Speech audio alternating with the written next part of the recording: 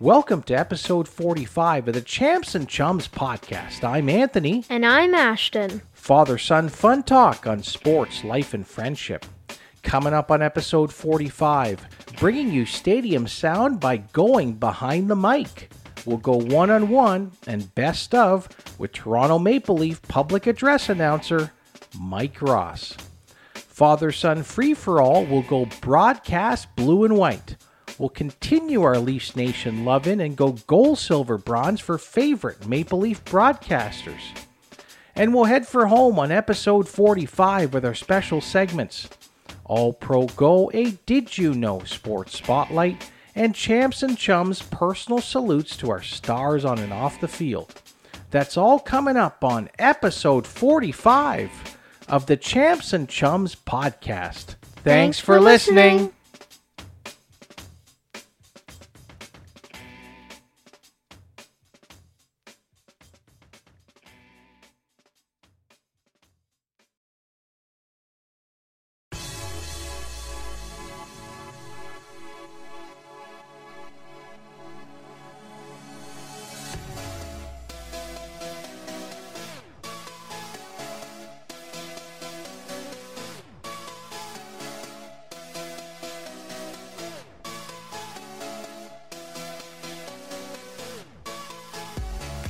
Welcome back to Champs and Chums. Happy May, everybody. We hope you're doing well. It's Anthony and Ashton in the broadcast chair. Welcome to episode 45 of Champs and Chums. And it's now my great privilege. It is my pleasure to bring in my best of Champ and Chum, the co-host of Champs and Chums, Ashton. Ashton, how you doing, my man? Well, I'm doing great, and I can't wait to start off episode 45. We're kicking it into high gear, everybody. It's May. It's feeling a little bit warmer out there now, so we hope you've had a chance to enjoy the, what I would say is, some of the signs of spring and hopefully a hint into summer and some of the warm weather that's before us here. And thanks for joining us on episode 45 of Champs and Chums. So, Ashton, May has been magnificent. It has also been memorable. Some great things that have happened, some excellent things in the wide world of sports. And as we always say on Champs and Chums, there's always kind of challenges that, whether it be a professional sports team, amateur sports team, sports life and friendship, there's always going to be obstacles and things in front of you. But let's kind of recap a little bit about May. And let's start off in a special place that it has kind of become home for you. That is a baseball field and a baseball diamond. Congratulations on starting off, I think, what has been a real promising baseball career for you as an amateur. Have you got designs on being a pro, Ash? And the fans want to know. Well, I've always dreamed of being pro, and you just have to put in the work, try hard, commit to playing baseball every day, and who knows, you could go pro. Well, we always talk about it on Champs and Chums. You always got to believe. There's no other greater person that you can believe in is to believe in yourself, and I hope that you can actually reach those goals and ambitions. But as we say, Ashton, it's just the start of the story. And it's one at bat at a time, one good pitch at a time. But the fans want to know. I mean, some of you have probably seen on our social channels what was an amazing debut, Ashton, you made. First at bat, first pitch, first hit. You took it over the third base bag. You earned a single. How did it feel to debut over at Fred Key Park here in lovely Brampton? Well, it felt great, and just getting that first pitch hit, and third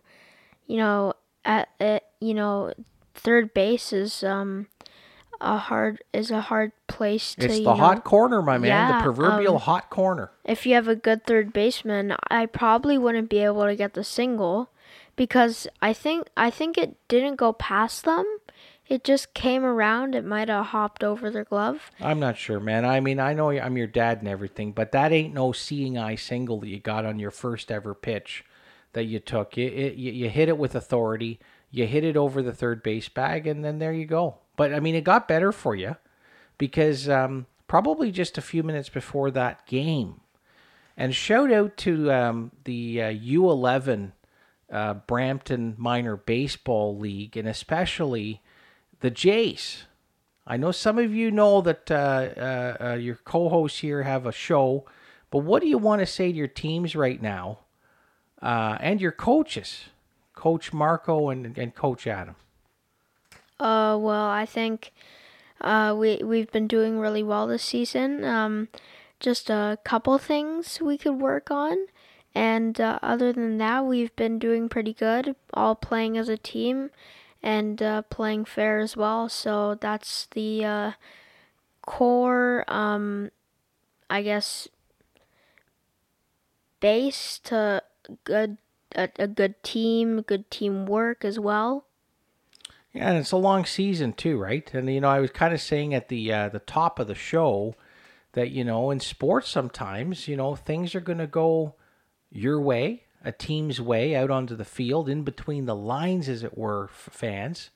But then sometimes it actually the pieces don't fit, and it doesn't work out your way, and you can sometimes have defeats in a heartbreaking way. And so we just recounted some great and glory of your debut with the Jays, and it was a hard fought effort on that first game. You guys won the next one quite handily, 12-5, I believe, against OBA Select Team number 2.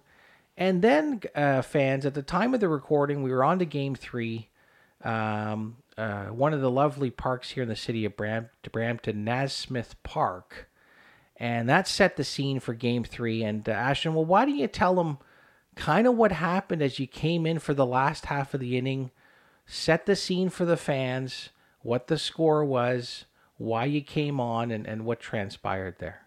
So we were up, I believe, and it's always tough when you have that 2 out, 2 strike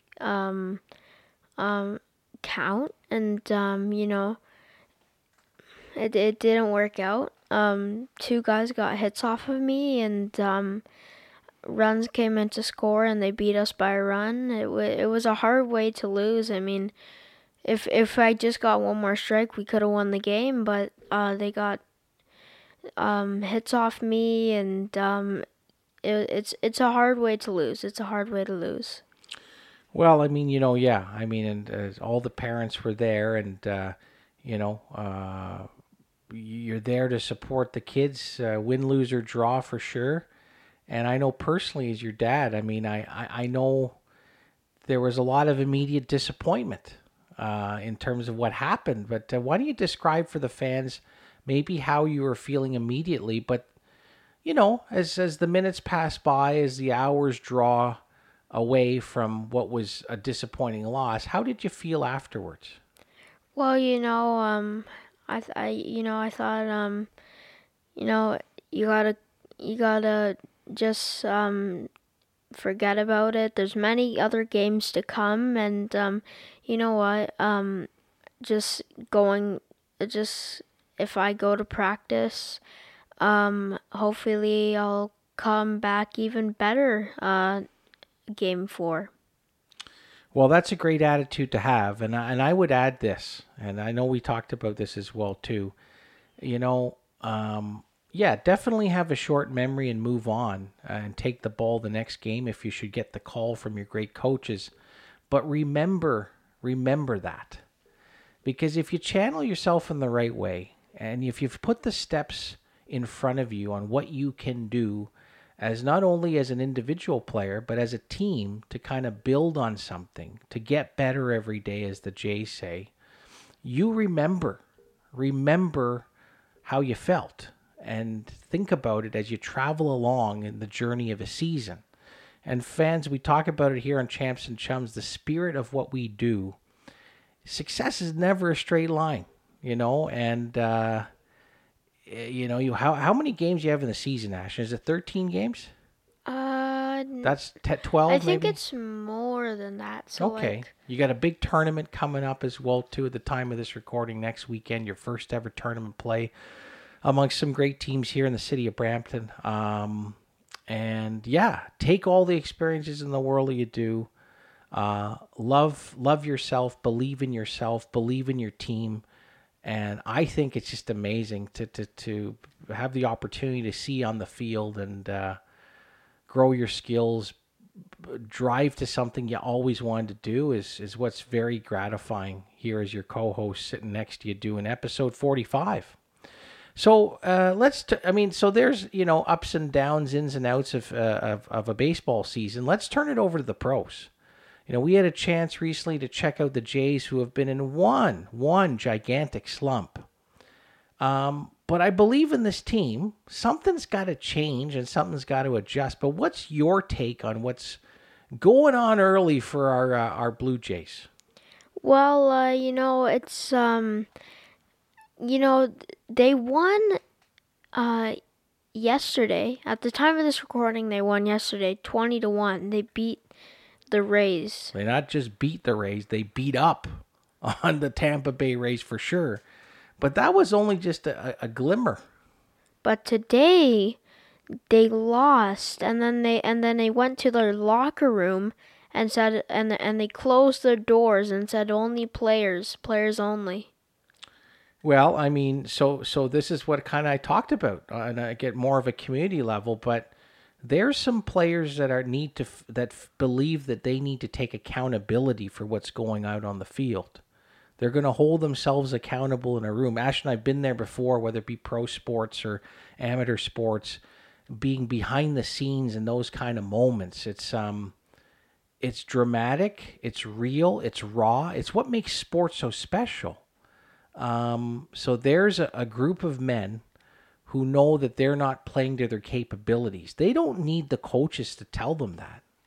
They know themselves that they're going to take the responsibility to do it. So I actually think that was a big, bold move by that team. They got a lot of good veteran core players that have been there to the big dance, that actually can show the bling of a World Series ring. And let's hope that kind of mentality and that type of attitude, that kind of high standard they owe themselves is going to play out here. But let's remember this, fans. Let's not hit the panic button too quickly, because baseball is a 162 game schedule.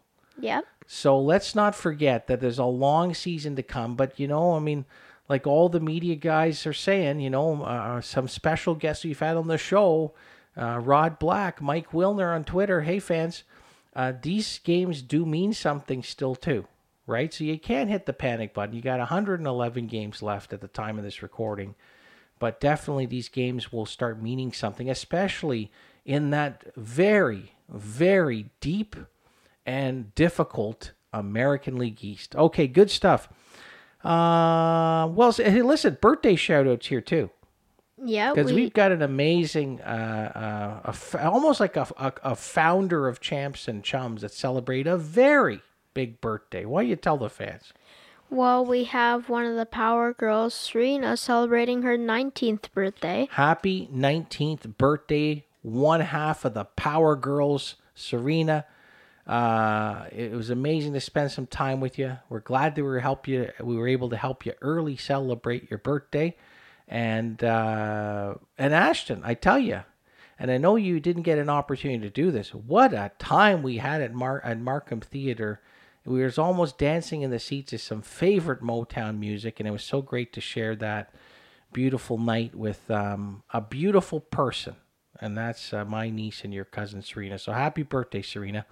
Round ball, Ashton. Some round ball. We're big fans of local sport here in the city of Brampton, Ashton, and at the time of this recording, we are on the eve of a historic game that's going down at the CAA Center. Ashton, tell the fans that something big is going on for basketball here in the city of Brampton. Yeah, so it is now going to be how many hours from now?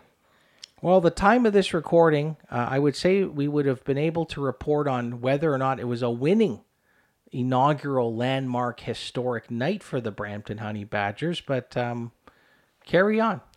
So, so a team that used to be called the Hamilton Honey Badgers now moved to Brampton, and now they're playing at the CAA Center, which we haven't been to in a while. We've only been there for Beast games. That's the last time we went there. Well, Ash, it's actually so cool that you said that, because you're right. It has been a long, long time. Very long time. Since your co-hosts have set foot into the lovely, humble abode of the CAA Center. And it was from Beast days, and we were lucky to have a connection there and have two special guests early in our episodes when we had Captain Jordan Henry on the show, and of course the all-time points leader for the Beast, David Valerani. Two wonderful players, so talented, so giving of their time.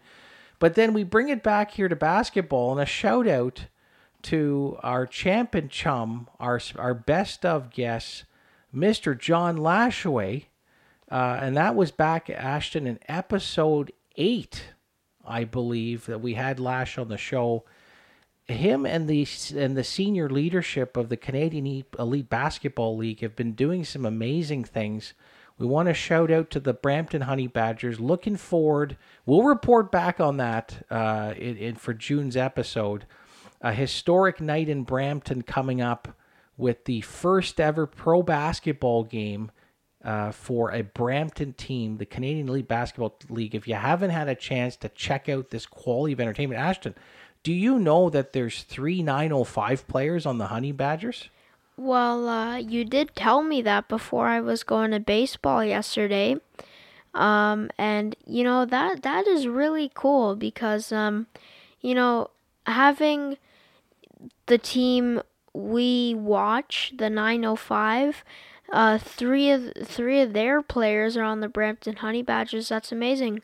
And we also have to talk about one of our friends at the Raptors 905 is now doing the reporting with the Jays now. Oh, that's right. We ran into him there on over the weekend there. Yes, Danag Bulsara. Yeah. That's right. A friend of the show. We've enjoyed watching his stuff. He's very young and talented, and so here's the interesting thing, Ashton. Do you know that Mr. Bulsara is also part of an elite, pun intended, broadcast team? He's doing work on TSN with some legends as part of the summer schedule for the Canadian Elite Basketball League. Do you know that former Raptor broadcaster Chuck Swirsky is doing broadcasts for them? Our champ and chum, Mr. Rod Black, the legend himself, will also be broadcasting games for the CBL. So great job by the entire leadership group there. Mike Moriali, who's heading it up, John Lashway, our champ and chum, now deputy commissioner of the league. And then, of course, how can we not forget, of course, any big time events that are going on? Hopefully we get a chance when we head down to the game. We may not get a chance because he'll be really busy, but shout out to the mayor of the fine city. Episode 10, best of guests. Mayor Patrick Brown will be there tomorrow night at the time of this recording to bring greetings to the inaugural historic game here in the city of Brampton. And by the way, Ashton, at the time of this recording, as we go down there, do you know it's Mayor Brown's birthday? Well, you did tell me this. It's supposed to be tomorrow, right? At the time of the recording, that's right, May the 26th. I can tell you something right now, and you know this about Mayor Brown. He's one of the hardest working people that I know. Don't matter if it's birthdays, anything. He's out there. He's meeting with his constituents. He's got ambitions. So many great things happening in the city of Brampton, which includes a historic pro basketball game that your champs and chums will be at. All right, great stuff, Ashton. We're going to shift gears now. I started the opening talking about, hey, sports, life, it's all about success, wins, losses, learnings, getting up off the canvas, or in this case, the ice. What a run. Well, I shouldn't say it's a run, but what a playoff for our Toronto Maple Leafs. They cracked the big burden. They got the elephant off their shoulders when they finally won for the first time in 19 years a playoff round. But sadly, Ashton, only to bow out in, I believe, it was 5 games. Yes, it was 5 games to who I believe will be the eventual Stanley Cup champions, the Florida Panthers. Yeah. They are on one credible run. How do you feel it all went for our Leafs? The Leafs did play well in round 1. They played nice defensively, offensively, and I feel like the Leafs really stepped up in round 1, and it's been very, very long. It's been before I was born, and Definitely before you're born, yeah. And you must have been in your 30s? Well, let's do the math here, folks. Your humble co-host here turned 50 years bold earlier this year. That's 31. Yeah, so I was 31, Ashton. So, it's been a while, and they managed to, get past round 1, took the chip off their shoulder, and... it was more than a chip, man. It was a grand piano on their back.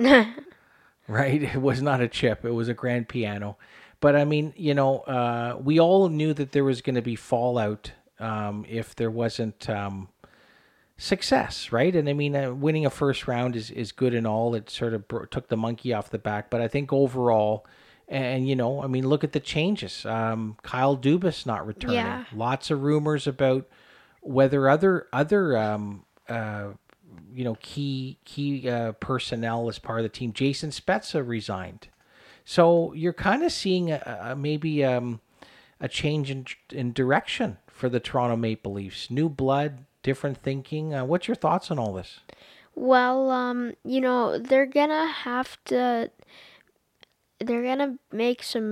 probably gonna make some really big changes during the off season, and let's see what they do when they come back and they're ready to play some more hockey. Let's see what they've done. Let's see what they can do. Well, I'll tell you something, fans. This is the month of May, and your co-hosts and all of Leafs Nation knows that Leafs Nation, from coast to coast to coast, from homes to community events to inside the arena, it gets electric.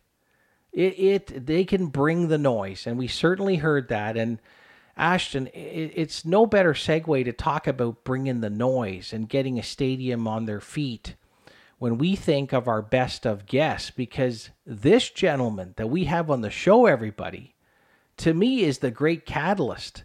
He is the enabler of inside the arena to get Leafs Nation rocking. And he did that in the arena. He's done that out in community events. Ashton, tell all the fans who's coming up on episode 45. The signature arena voice for your Toronto Maple Leafs, Mike Ross. Mike Ross, everybody, the voice you hear inside Scotiabank Arena, is joining us as our best of guest. You don't want to miss that interview.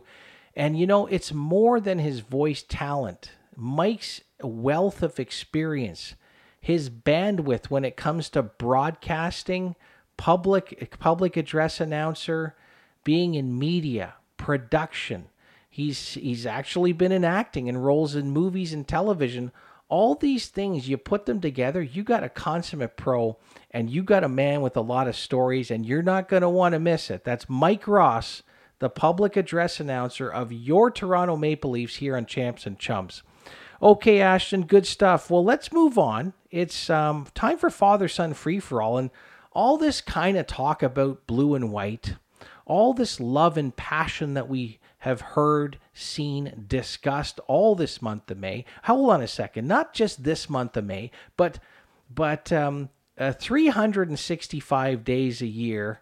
It's all Leafs Nation. It's Maple Leafs forever. And your Champs and Chums thought it would be kind of nice to dedicate and honor Leafs Nation, although we didn't kind of get to the, to the desired prize of hoisting a Stanley Cup. We wanted to continue our loves for Leafs Nation and Maple Leaf Forever by talking about favorite Maple Leaf broadcasters. So Ashton's got his gold, silver, bronze. I've got my gold, silver, bronze too. So Ashton, why don't you take it away?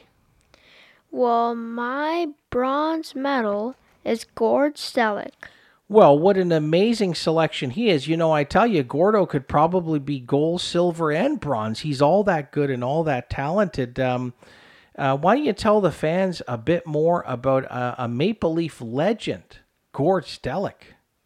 Well, Gord Stellick is a Canadian sports broadcaster and a former NHL executive.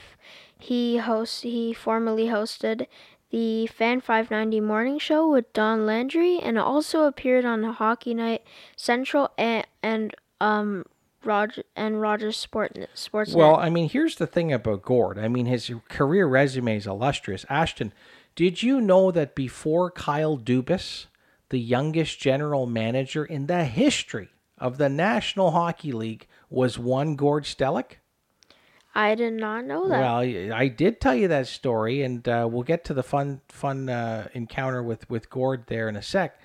But yeah, fans, you'd all remember, people of my vintage, Gord Stellick in broadcasting is like, basically it's like, beach in the sun. It's all the same, and it's all wonderful. Gord, during his time as an analyst on the Fan 590 on the broadcast with another great, Joe Bowen, who we'll talk about in a sec. He's been on Hockey Night in Canada. He continues to do his work on Rogers Sportsnet, NHL Radio, on Sirius XM. What a career he's had in broadcasting. What great entertainment, what great insights, and I just always love his opinion, and he's an incredibly nice person. And Ashton, you may remember, we had an opportunity to say hi to Gord, and I introduced you to him down before Christmas. Yeah. What was it like to meet him? Well, we met him in the Longos, correct? That's right, he was having a coffee just on game day. Yeah, actually he was having a soup, I think. Oh, sorry, it was a soup. I thought it was a coffee. It might have been both, actually. And, I haven't met him before, but you've met him before, and, it was great to meet him, and you met another great Leaf player, and Gord, when he was doing radio for the Fan as an analyst with next to Joe Bowen, there was a great performer in the 93 playoffs, Ashton, that you got a chance to meet because he was with Gord, one Mark Osborne. Mm-hmm. Yeah. Ozzy was there, and what a great time that was. That's Gord Stellick. Oh, you got something to say, Ashton? Also, Gord Stellick, he replaced Mike Rost as the host of Hockey Today. Yeah, they both worked at Sirius XM, so they definitely know each other for sure. That's good stuff. That's Gord Stellick, Ashton's bronze for favorite Maple Leaf broadcasters. Okay, Ashton, it's my time for my bronze medal, and let me go down here, Ashton, to my bronze medal. Here we go. You've got yours up on the screen there, right, Ashton? Okay, correct. Good stuff. My computer just froze on me, everybody. This is the beauty of kind of like live radio. It happens, right? These things happen. It's now time for Dad's bronze medal, and it is another legend from Maple Leaf broadcasting days, and that is Paul Hendrick. Henny, wow, what a super person he was. And I had, when I was with the team, had an opportunity to get to know him really well. Great man.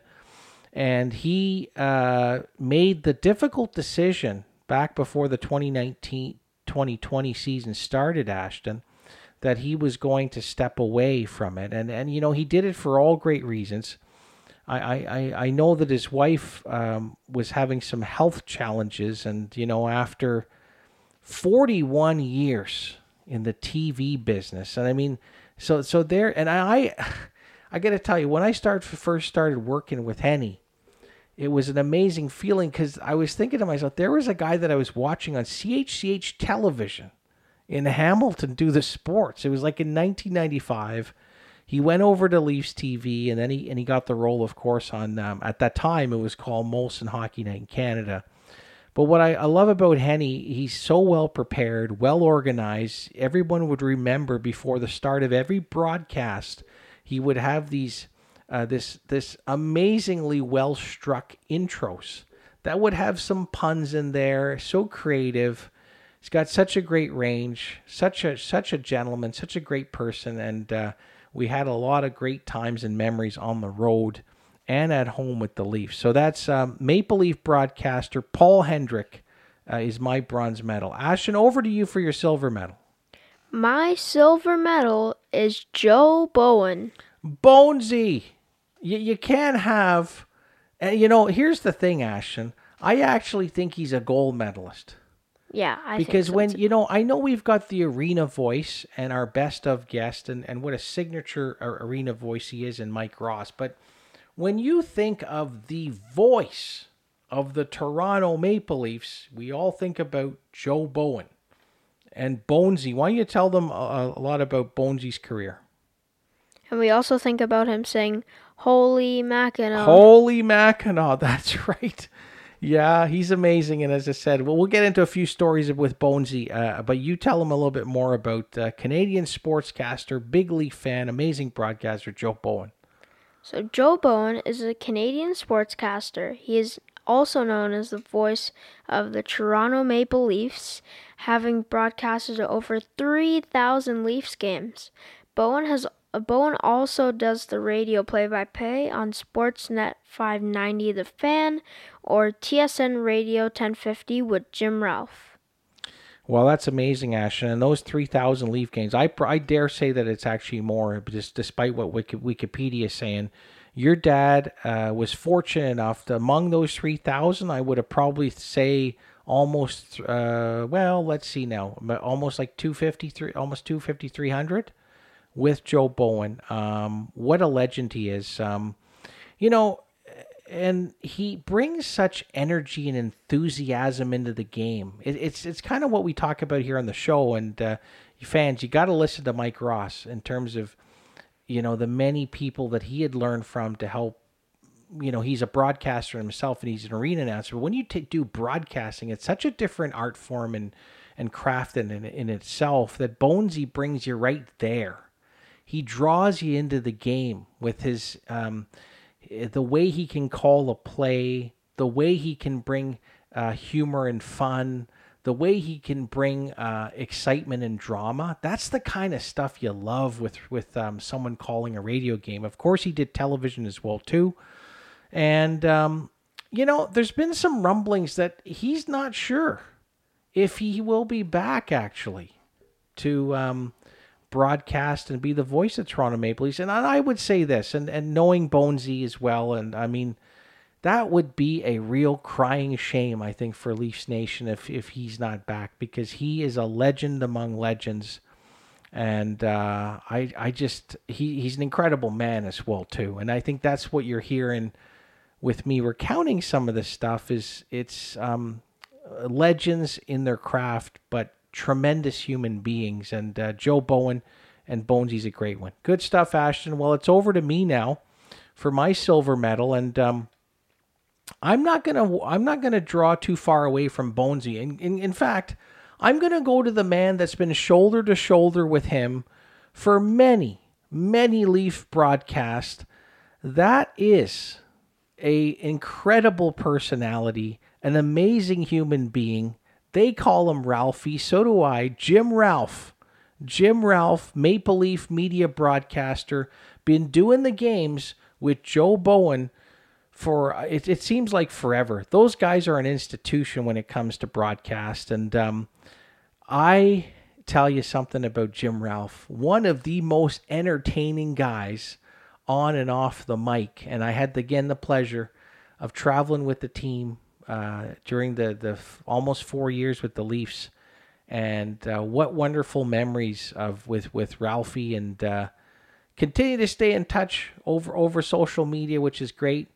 And he's doing wonderful things. He's an incredible talent. Like, if you want an event MC, if you want an after dinner speaker, you must hire Jim Ralph. He is entertaining, intelligent about the game. Of course, has talked about his not so good pro hockey career. He's just an incredible human being. So that's Jim Ralph, who's been on the Maple Leaf broadcast. And Ashton, you've heard some stories about that I've shared with you about Ralphie and Bonesy as well too. Yeah. Yeah, and remember the one I was telling you about? I was on the road. We were in Dallas. It was a Super Bowl time. Bonesy's a big Green Bay Packer fan. In fact, he's an owner, folks. Right? Public ownership over there for your Green Bay Packers. And there was that famous story. I don't think he'd be too mad if I shared the story. We're all having a really nice time, a nice dinner, watching the Super Bowl in Dallas, Texas. And so Bonesy has to go to the restroom, and he brought his cheese head, the signature cheese head, and he left it at the table of this restaurant that we're at. Oh, yes, you told me about this. And Mr. Jimmy Ralph took the sour cream that was there, took a spoon, dipped the spoon into the sour cream, and laced the inside of this cheese head. So when Bonesy came back to the table, he plopped it on and was obviously had a lot of sour cream in and around his head, Ashton. What do you think about that story? Well, it's a funny story, yeah. That's great. Well, that was back in the days of Mike Murphy as well, too. Good stuff. All right, Ashton, it's now time for our gold medalists for favorite Maple Leaf broadcaster. And there's many, folks. There's many, but we had to narrow it down. Ashton, who's your gold medal? My gold medal is Harry Neal. Hacksaw Harry Neal. What an amazing person he is, and what a legend he is. Why don't you tell the fans a little bit more about Harry Neal? Well, he is a Canadian retired NCAA, NHL, and WHA coach and general manager and ice hockey broadcaster. So he actually coached the Minnesota Fighting Saints, New England Whalers, Vancouver Canucks, and the Detroit Red Wings. Yeah, I mean, what some amazing coaching gigs. But I mean, I of course got a chance well after his career. Got a chance to work with him when he was a broadcaster on television, Ashton, with Joe Bowen. And what a character, what great stories. Ashton, he'd always used to fly up the stairs at the old 60 Carlton Street at Maple Leaf Gardens and always ask me for game notes on a game day. And we'd always have a nice little stop and chat. What a nice man.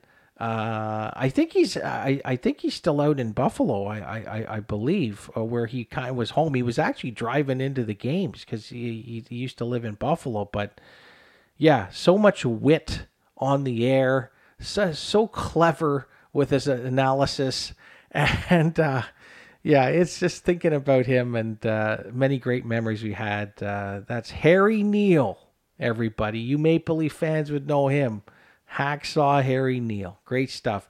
Okay, it's over to Dad for my gold medal. And I'm going to actually, this was another legend that rubbed shoulders in the broadcast booth because Neil, of course, did Hockey Night in Canada. I can only be talking about one of the greatest play-by-play broadcasters in the history of hockey. He is the legend, Mr. Bob Cole. Ashton, Bob Cole was an amazing broadcaster. His tones, the way that he can kind of the puck would be coming up on the ice, and the way he would describe that, for the fans, just made the hair on the back of your neck stand on end. And everybody's got time for Bob Cole. What an amazing man! Worked for Hockey Night in Canada. For CBC for so long, and again an opportunity to work with Coley. Again, always a guy that used to come around the morning skates, looking for the game notes, getting his cup of coffee, getting himself ready. He was a pretty you'd hear him on the air, but he was pretty kind of reserved man off the mic. But what a legend! and a man who calls some Maple Leaf broadcasts for Hockey Night in Canada, Mr. Bob Cole. Ashton, what an amazing Maple Leaf Forever tribute that was. We're going to keep the Maple Leaf and Leafs talk going, but Ashton, you're going to take us to break. This ends our Father-Son Free-for-All segment. More Father-Son FunTalk coming up. You're listening to the Champs and Chums podcast.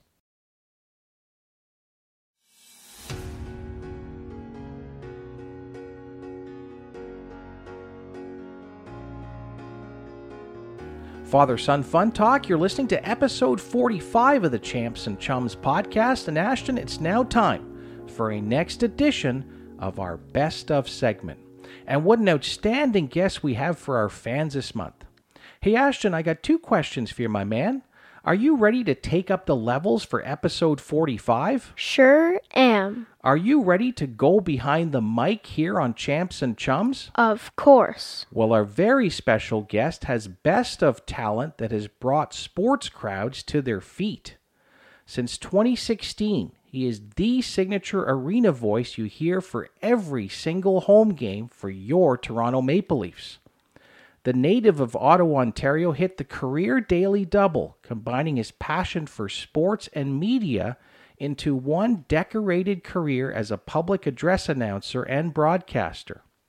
You've heard his dulcet tones as a public address announcer across professional and amateur sports competition, Toronto Maple Leafs, IIHF World Junior Hockey Championships, Ottawa Senators, Ottawa 67s, Ottawa Lynx, Pan Am Games, to headline a few.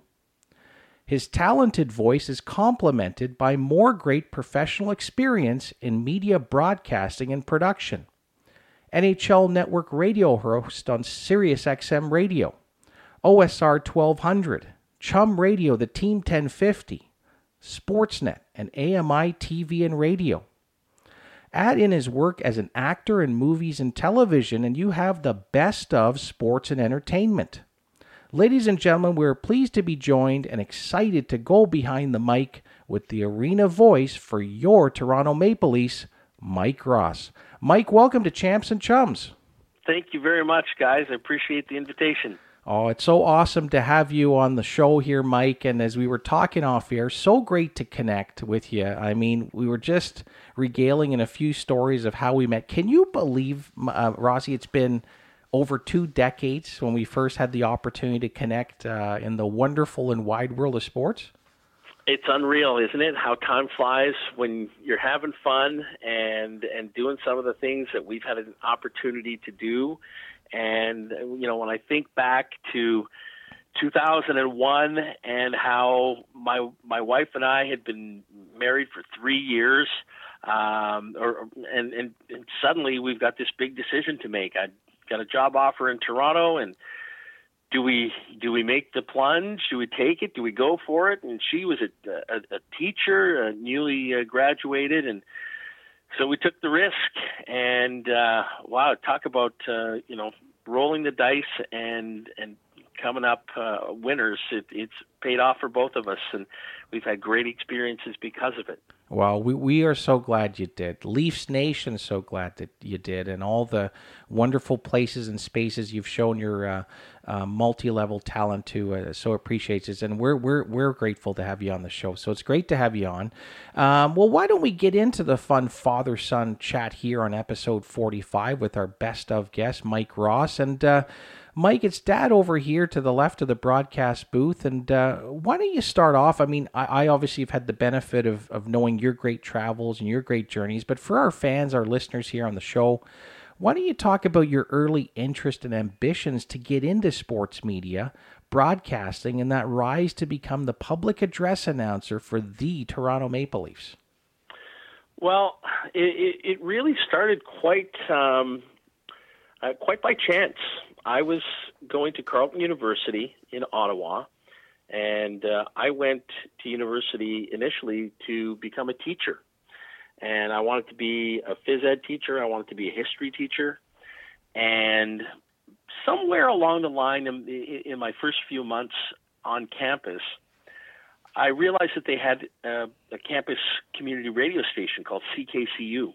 and it was Canada's first ever campus community radio station, and it had quite a footing in Ottawa. It was a well-known radio station, even for a small little community campus radio station. It still had a good following, and I was taking a tour one day of the campus, and they showed us the radio station, and I'd always kind of had an interest in media and radio specifically. I think because of how, I was brought up. We were brought up to have dinner. We would watch the evening news as a family. My grandparents were very were very sort of politically savvy, and so I was always had that exposure to the news and to newspapers. Read the newspaper every day, and so that interest just sort of translated to radio at some point when I was a kid, and I thought, wow, this is kind of neat, a radio station where you can volunteer and, go and learn about radio and be hands-on about it. So I managed to get a hold of the station manager, and they said, well, what do you like? Like, what kind of music do you like? What are your interests? And I said, well, I like sports. And they said, well, we have a sports show every Monday. Why don't you come and give it a try? So I jumped on board, and I started learning sort of the ins and outs of producing a radio show, hosting a radio show. And within about 4 or 5 months, everybody pretty much who was involved on that show graduated. And so I took over the show. And all of a sudden, at the age of, I think I was 20, going on 21, I'm getting media credentials, and I'm going to NHL games and CFL games and professional baseball games. And as a sports fan, that was phenomenal. I mean, it's a free seat at a game. I get to see pro sports all the time, and it doesn't, I don't have to pay to get in. Are you kidding me? But then I also started realizing that there were people doing that as a job. And as much as I loved media and was very attentive to media, I never really gave it that thought as a career, as something that you could do to make a living. And it was by going to games and meeting a lot of the local media and reporters where I kind of went, this is pretty interesting. And I kind of like this. And then when I started doing stuff on the air, I really enjoyed that.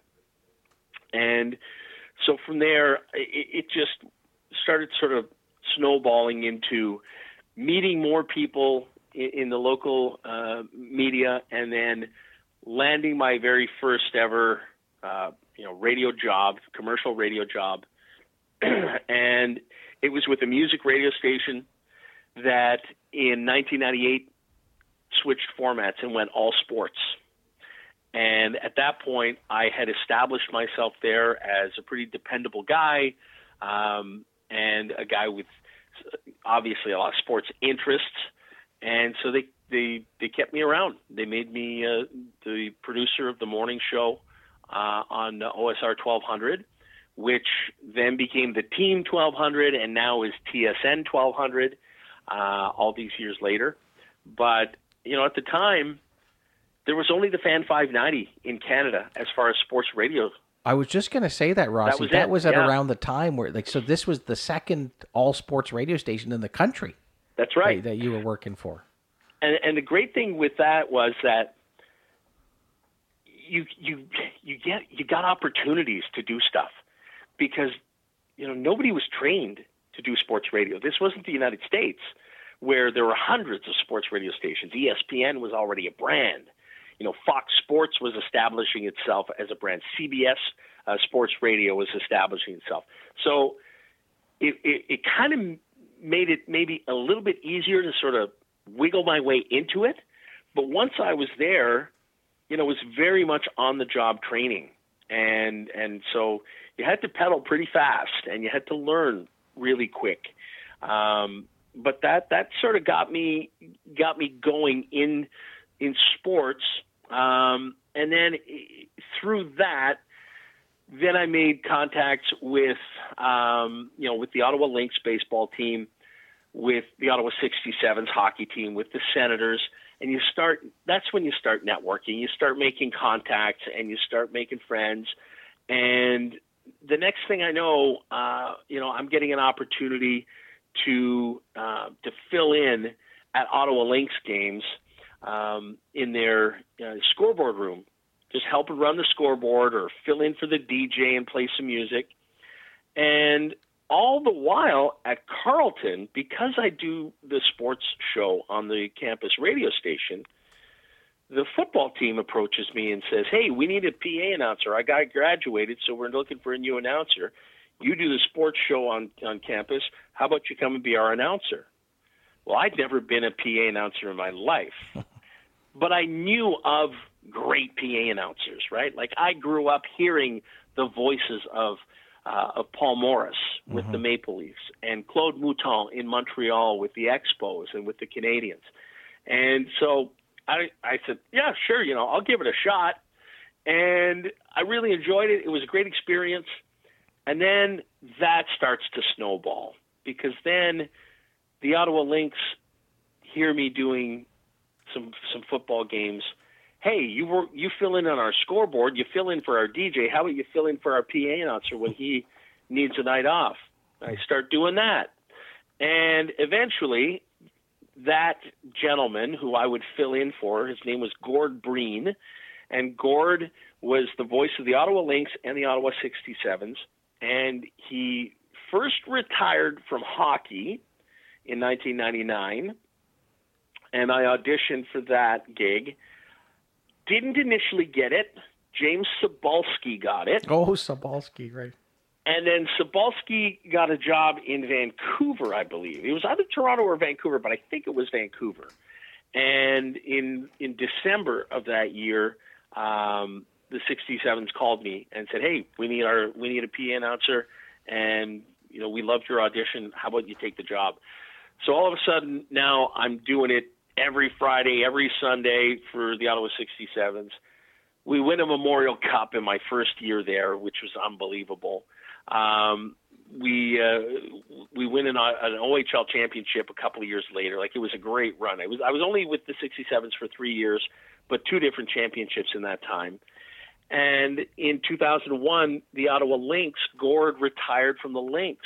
And so the Lynx approached me and said, "Hey, how about you take the baseball job?" So I took that job. So now I was doing hockey and baseball. And a week before the 2001 regular season, I get a chance to take a job in Toronto in sports radio, because the Chum experiment of sports radio, happened a long time ago. I mean, TSN 1050 is doing really well now, but we actually were the first TSN 1050 or 1050 sports back in 2001. And that's when I first moved to Toronto to help launch that and in producing there. So I had to unfortunately give up announcing in Ottawa in order to take the job here in Toronto. But you just sort of go all the way back to the start of this, and it starts with taking that tour of the university campus and taking a volunteer position and just learning on the spot, and just managing to have that snowball into all these other opportunities that happen for me. Well, that's fantastic. And of course now a public address announcer since 2016, the Toronto Maple Leafs, and I mean, hearing your rich answer and talking about the journey, I'm certain along the way that there were these career mentors, and we talk a lot about it on Champs and Chums, how important it is to have mentors. I mean, not just in sports, but in life. How about you? I mean, how can you talk about who your greatest career mentors were, and how did they help you build success as a media pro that you are as we talk to you here to this day? I've been so lucky. Everywhere I have worked along the way, and I use that term loosely because, as you know, when you make your living in broadcasting or in sports, and it's something you make your living at doing something you love.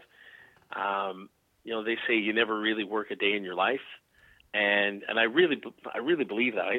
I think I'm the embodiment of it. That I've had a lot of different jobs, but I've never felt like I was ever really working. Like I've always had a lot of fun, and the reason I think I've been able to have a lot of fun is every time that I've sort of made a move either up or into a new position, I've had great people around me to show me the ropes. And, one of the great things that I'm proud of in my career is that I've been a part of startups so many times in radio, in TV, and it can be kind of a daunting thing to be the first ones, into through the door and into that elevator on the ground floor and building it up. But a lot of times, you do have to be surrounded by people with experience. And I think of some of the biggest names in broadcasting in this country, Jim Van Horn, Jim Taddy, Stephen Brunt. These are all guys that I produced for. And I worked alongside these guys, day in, day out. And I think the thing that sort of blew me away is in the early days of working with those guys is that it would have been easy for these guys were so established. They were household names. Uh-huh. It can be so easy for them to sort of put themselves on a pedestal and just sort of keep everybody else at arm's length and just make sure you do your job and make sure I have the materials I need and that's good enough. But they were the farthest from that. Advice. I mean, I still see all three of those guys. I'm in regular contact to this day with them because they meant so much to me. The advice they gave me, the way they pushed me. I can think of times where they really pushed me to be better. And at the time, it kind of felt like maybe they were being hard on me, or maybe I thought at the time maybe being too demanding of me. But they weren't, and you always realize that in retrospect that they were simply making me better. They were making me expect more from myself, and also realize that I could deliver more. Right? Because sometimes, no matter what you're doing, whether you're playing a sport or you're doing homework for school, you may not realize just how much you can do. And sometimes it takes somebody else, somebody from the outside to sort of make you realize what you can do and what the potential that you have. And I think of guys like both Jim's and Steven, and I think, my early days in radio in Ottawa, Diane Wilson was our station manager. She was the first station manager I ever had. She was an amazing leader. And I think of, a guy like, you may not know the name, but Brian Scott. Brian was the morning show host when I first started at Energy 1200. And when we flipped to All Sports, Brian came back as the morning show host, hired me as the producer for his show. And it was amazing to me because I listened to Brian when I was in high school. Brian was the morning show host, and I would listen to his morning show. suddenly then we're working at the same radio station. 3 years later, I'm his producer, and just a couple of years after that, we become best friends, and I'm in his wedding party. And like that evolution, the belief that he had in me from day one, meant everything to me. So, if someone said name a mentor, I can't name one, because I've just had so many great ones in every job that I've held over the last 25 to 30 years. Oh, wonderful words and words of wisdom and advice. And yeah, some of those names you mentioned, you certainly on a closer level, but you mentioned the two Jims, Van Horn and Taddy and Stephen Brunt. I mean, just having a chance to work with them during my years in sports. I mean, absolute pros, legends of their craft, and incredibly nice human beings. And you were talking about Brian Scott there, and I kind of find that in sports, it's such a amazing fraternity. And then it's like sports, media, sports. A lot of the friendships you seem to have for a long time, like it just comes out of sports. I mean, so it was really, good of you to say that, because I think a lot of people who maybe are on the outside, they don't fully appreciate how beautiful and special chumship can be in the world of sports. Well, we spend so much time together, right? So you're on a team, you're practicing, you're playing games together. If you're working in amateur sport, pro sports, you spend so much time together that those relationships, I mean, those people become more like family than any other job that you can have. And you live not only through the day-to-day stuff, but we have a shared passion for sports. And so when you live some amazing highs and sometimes some difficult lows, you're also going through those with those colleagues. And how can you not have them become like family when you live through those things? Well, you are a veteran broadcast guy, because you come up with the perfect segue here on our best of segment here with Mike Ross, our special guest. And I want to turn it over to my teammate now. My best of champ and chum. That's my son Ashton, who's good at taking the reins here on this best of chat with Mike Ross. Ashton, take it away.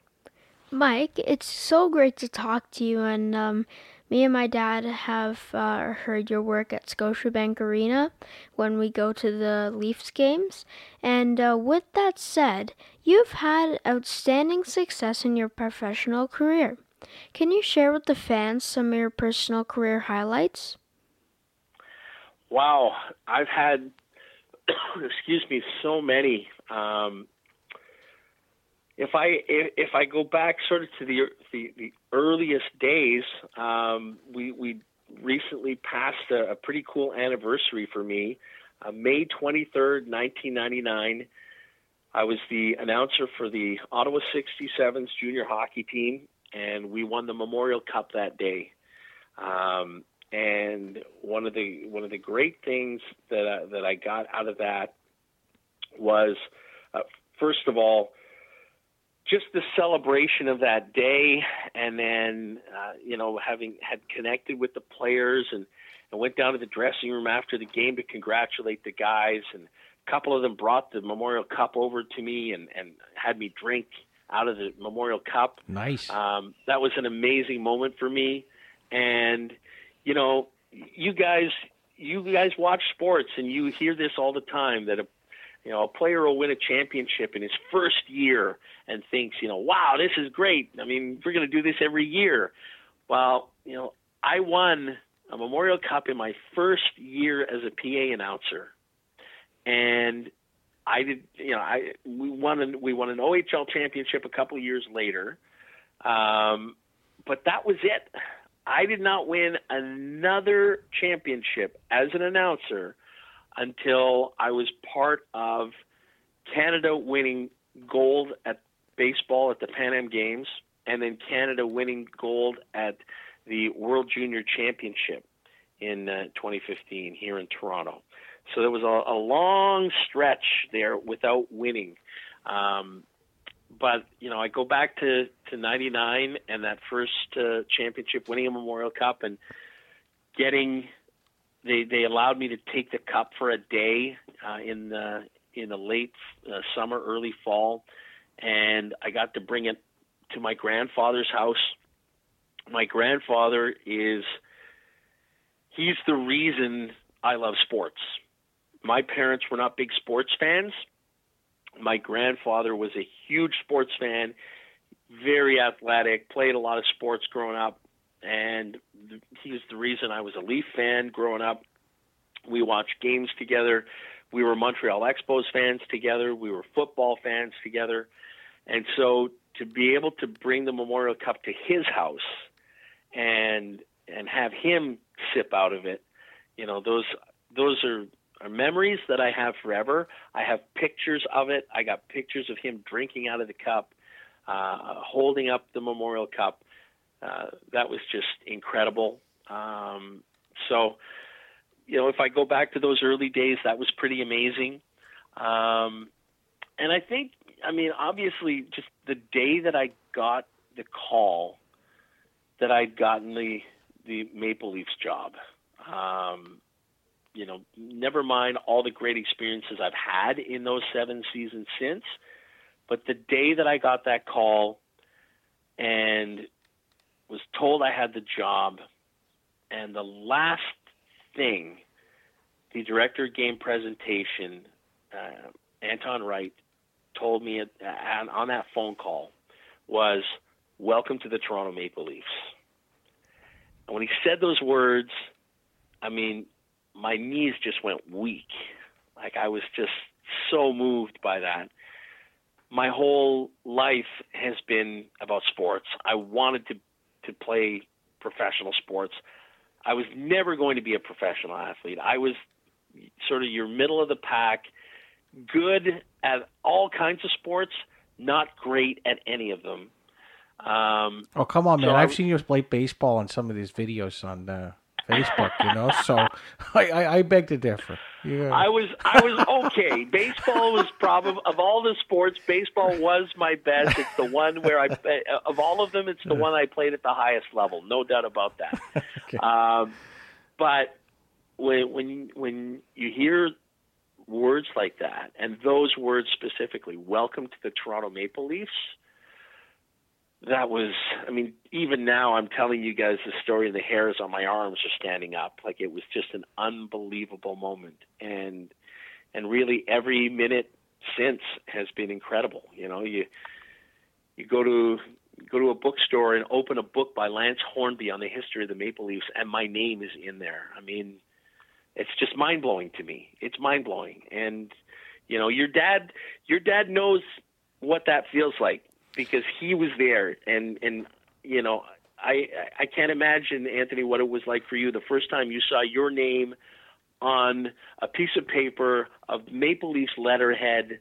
Like, there's just something so special about that. Yeah, Rossi, you know what? I shared that story with Ashton, and it still makes me feel great when I walked into Bob Stellick's office, and Pat Park was there, and Chums to this day, and yeah, you described it so perfectly. You're so great with your words here on broadcast and talking to the fans. And quick story for me, when I received that great news that I'd be a full-time member in the media relations department of the Toronto Maple Leafs, I went down from the hockey office.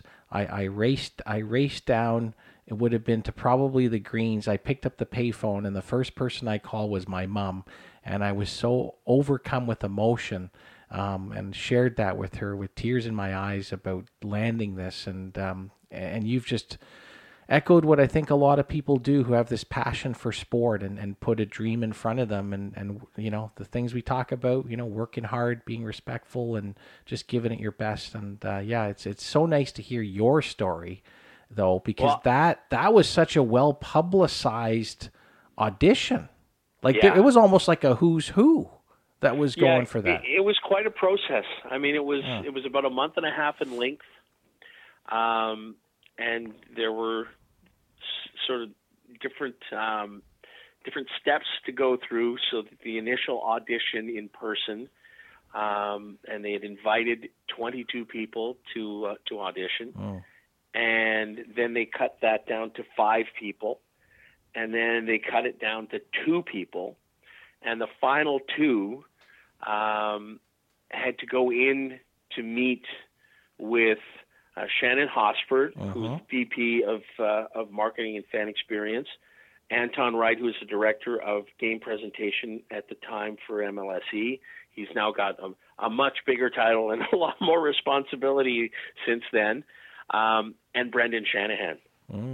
And it was a Friday afternoon, and so it was quite a process from start to finish, and then it was another 8 days until Anton called me and gave me that news. And I'm so glad you said, the first person you called was your mom, because for me, living in Toronto and being 4 hours away from our families, we have just sort of learned to live a lot of these moments over the years over the phone, and always calling people after the fact with the news. In this case, my parents were visiting us that weekend, and we had gone out for lunch with my parents just before they were set to head home. So my parents were with me when I got that phone call, and the joy that you just expressed, I got to live that firsthand with my parents, and there haven't been a lot of those moments that we've been able to share in real time like that over the last 20 years. So it was really nice to be able to do that. And I've told people before, my only regret was that my grandfather, though we had that Memorial Cup experience together, never got to hear me announce an NHL game. Never got to know the news that I was with the Maple Leafs, because he passed away in 2006. And so we lived a great moment with the Memorial Cup, and I'm so thankful that we did, and I'm so thankful that I took pictures of it. And that would have been my first phone call. No offense to my parents, but that would have been my first phone call if he'd still been around. And I went to his grave after my first season, and I took the lapel pin that the Maple Leafs had given me, and I buried it with him there. So I totally get what you're talking about when you talk about the emotion of landing that kind of opportunity and who you want to share it with. Because I'll tell you, and Ashton, listen up, because you'll understand. If you don't understand it now, you'll understand it someday. Doesn't matter how old you get.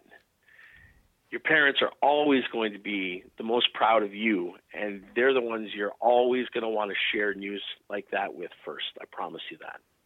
Oh, so special. Such great words there. It's just beautiful, Mike. And, you're the master of the segue, because I believe Ashton in his good show notes here actually wants to talk to you about parents and family. So, Ashton, take it away. Mike, what were some of the greatest lessons and words of advice your parents have shared with you? Wow. Well, I'll tell you, I'll give you the funny story first, then I'll give you the serious stuff, okay? So the funny thing is, when I was your age and I was getting into sports and reading box scores every day from baseball games and just watching every bit of sports that I could watch on TV. And don't forget, when I was your age, we didn't have TSN in our house. I think TSN was probably just coming on the air at the time, about 1984. So we didn't have TSN. We got maybe 1 or 2 baseball games on TV a week, You'd get one hockey game, and you'd get some football, and that was it. And living in Ottawa, you didn't have satellite dishes, and you didn't have the internet, so we got American TV from Rochester. So we get the Buffalo Bills, and that's why I'm a big Bills fan to this day. And I knew about the Rochester Red Wings and the Rochester Amherst before I knew about a lot of teams, just because that's what was on television back then. So I just ate all that up. I just watched all of it. I listened to baseball games on the radio at night. Under my pillow, I kept a radio and would Sunday night baseball. Yeah, absolutely. Yeah, and you'd get, with AM radio, you could tune in on those Saturday and Sunday nights. You could get American channels that you normally couldn't get during the week, and it was just amazing. Like and growing up with the Montreal Expos on the radio in Ottawa, Dave Van Horn was, the voice of my childhood for baseball. Mm-hmm. So I just ate it all up, and I'll tell you, my dad used to tell me, Michael, and that's when I knew I was in trouble, right? It wasn't Mike, it was Michael. Michael, if you only paid as much attention to your homework as you did to baseball scores, you'd be a genius. You'd be number one in your class. And as I got a little bit older, I remember my dad saying, I don't know why you spend all this time watching all this sports and caring so much about sports. It's not like you're ever going to make your living watching sports. Oh, wow, the irony. It was amazing. And nowadays we laugh about that. I like to sometimes when he and I are with people who, maybe don't know what I do and are learning about it for the first time, and they're just amazed and, oh my God, what a great job, and you've had so many cool experiences. I always like to tell that story and say how, my dad said I would never make a living watching sports, and it's pretty much all that I've done, or a large majority of what I've done. So that's the funny story, the funny angle of this. But I think, Ashton, honestly, my parents were just really big believers in working hard and just never quitting. Don't be afraid to ask for help. Don't be afraid to admit that maybe you're not the best at something or that you need help with something, because it's the only way you're ever going to get better and get over that hump. And that's in sports, that's in school. Sometimes it can be in relationships. My parents were always very, very approachable, and they wanted me to talk to them, and they wanted me to go to them if I needed advice, if I needed help. They instilled that in me. And so, that's honestly probably one of the big reasons that I got into coaching. And I've coached youth baseball now for going on 30 years. My wife and I don't have children, but we're both, in a way, we're both educators. My wife is a school principal. She's been in education her whole career. And I do some substitute teaching, but I also look at coaching, and I think of that as teaching. I teach sports, but at the same time, I also try and teach some life lessons. And so I think the example I got from my parents about working hard and never being shy to ask for help is something that I've taken into what I do. First, in sports, but also then in learning different jobs along the way that I've had to learn. And now at my age, I've become the guy who's the senior guy. And now I'm helping younger people and answering their questions. So, yeah, I think that's probably the best advice my parents ever gave me was to never be afraid to ask for help, because at some point we all need it in some facet of our lives. You're listening to episode 45 of the Champs and Chums podcast. This is our best of segment. Our special guest here is the signature arena voice for your Toronto Maple Leafs, Mike Ross. It's been a fascinating conversation, Rossi, during this segment, and I hope you got a little bit more time because the conversation's been great. You still okay for your time, Mike? Absolutely. I'm having a great time. Awesome. So are we. And speaking of great time and speaking of fascinating, and as we met in the sports world, I kind of know what a day in the life is, but I don't think all of our fans do. And we would love to hear you share with us what's the day in the life for a public address announcer representing the Toronto Maple Leafs. And maybe as you two, if you can sneak in, because I know we talked about it off air, you've been obviously the signature arena voice, but you've been at many Leaf Nation events. One very recent, all the stuff that was going on at Maple Leaf Square. Wonder if you can sneak that in and describe for the listeners what was going on there and just the roar of the crowd and everything else. I'd love to just sort of dial back here and listen to you talk about a day in the life.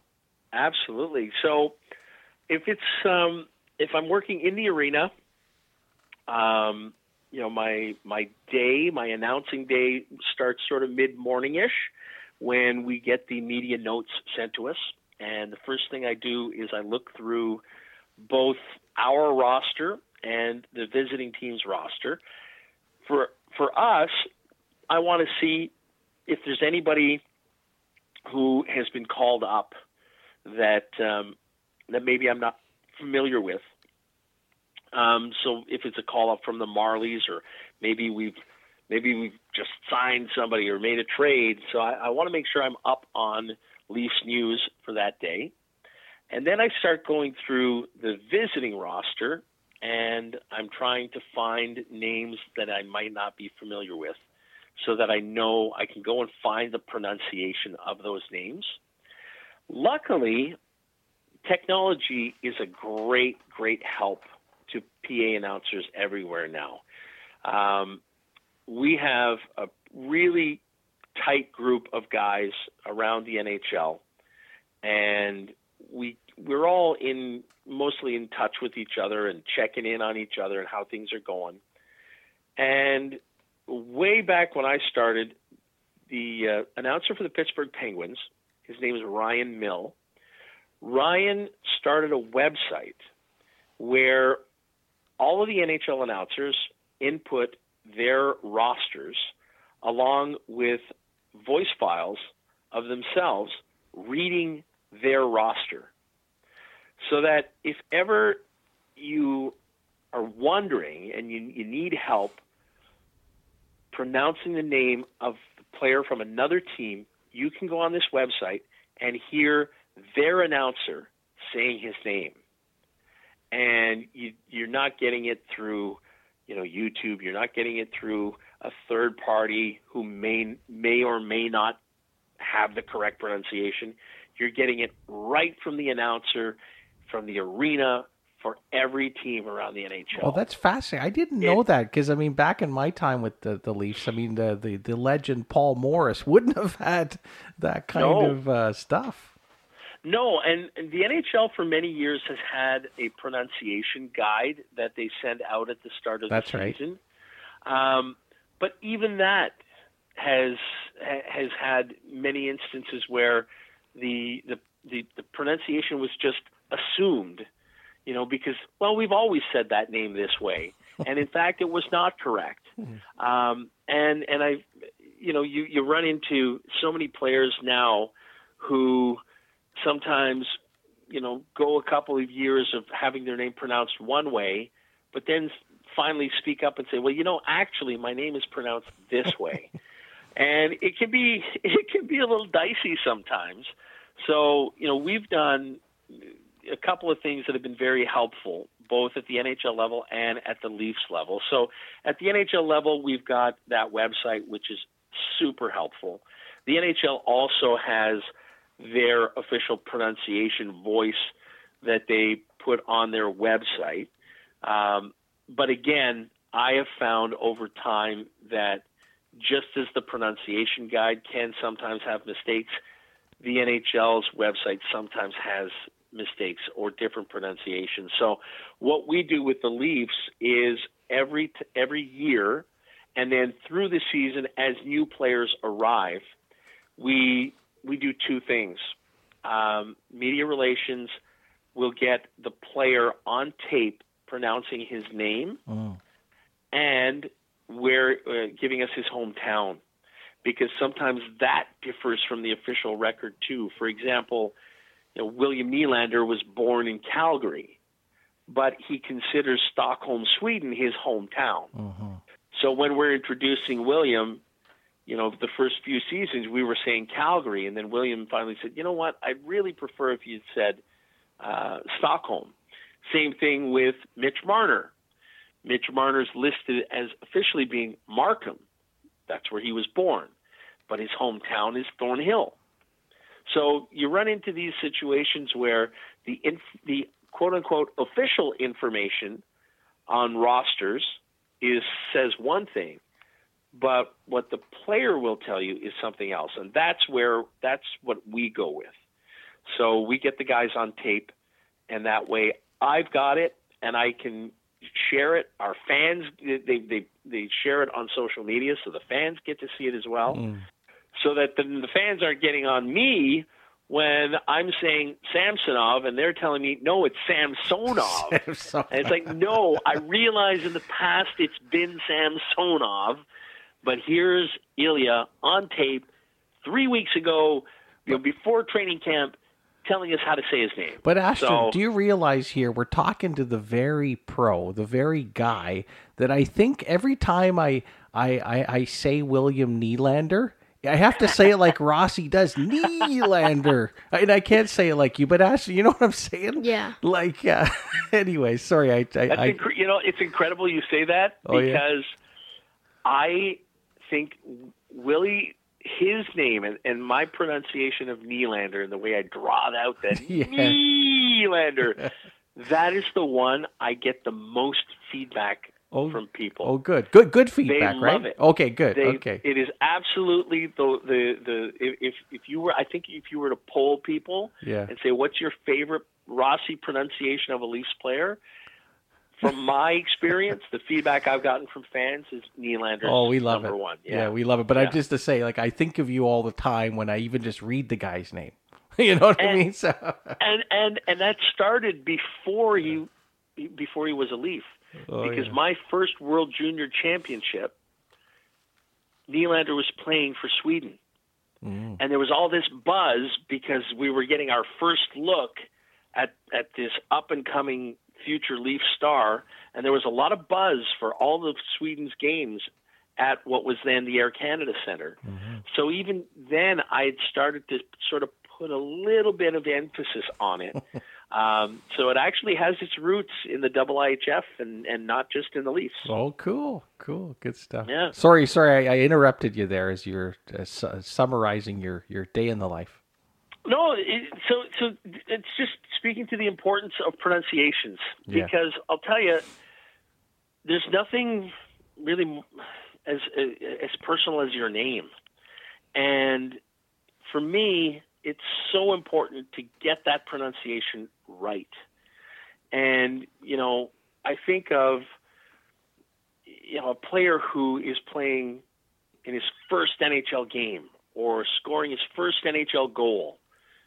And who knows, that may be his only NHL game. That may be the only time he ever plays in the NHL. His family's there, friends are there, and he scores a goal. Well, I want to make sure that I deliver a positive experience for that player. Even if it's a visiting player. He's got friends and family in the stands, and I don't want to botch it.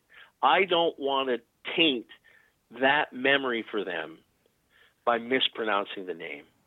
So, when I think back to the days of being a fan and listening to the likes of Paul Morris and Claude Mouton, Bob Shepard with the New York Yankees. Oh, Bob Shepard, yeah, what a great one. Like these are people who did the job and shared that same philosophy.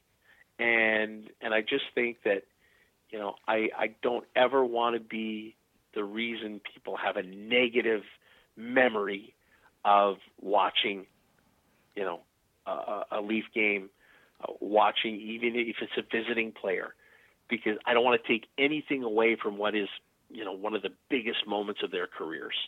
So that's really the most important part of the job is the pronunciation. So I spend a lot of time going over that, making sure that I've got it right. And then later on in the afternoon, I usually try and grab a little snooze in the afternoon, and then around 2:30, 2:45, I start heading into the city. I live east of Toronto, so I've usually got about a 40 to 45-minute drive into the city.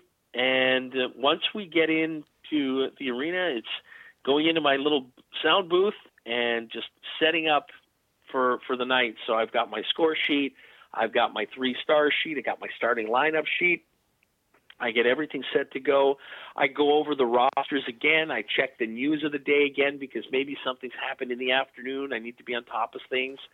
And then we run through a sound check and a rehearsal. And once we're done all that, then it's time to grab a quick bite for dinner, and then the gates open, and then the show begins.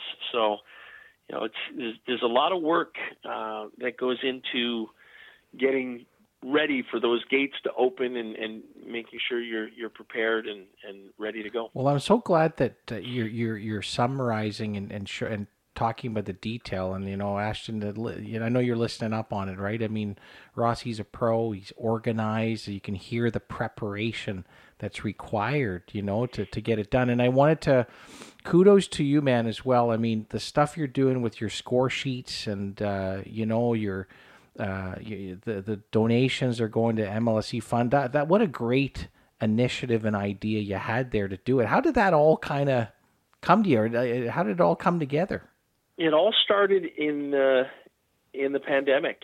During the pandemic, okay. Early days of the pandemic.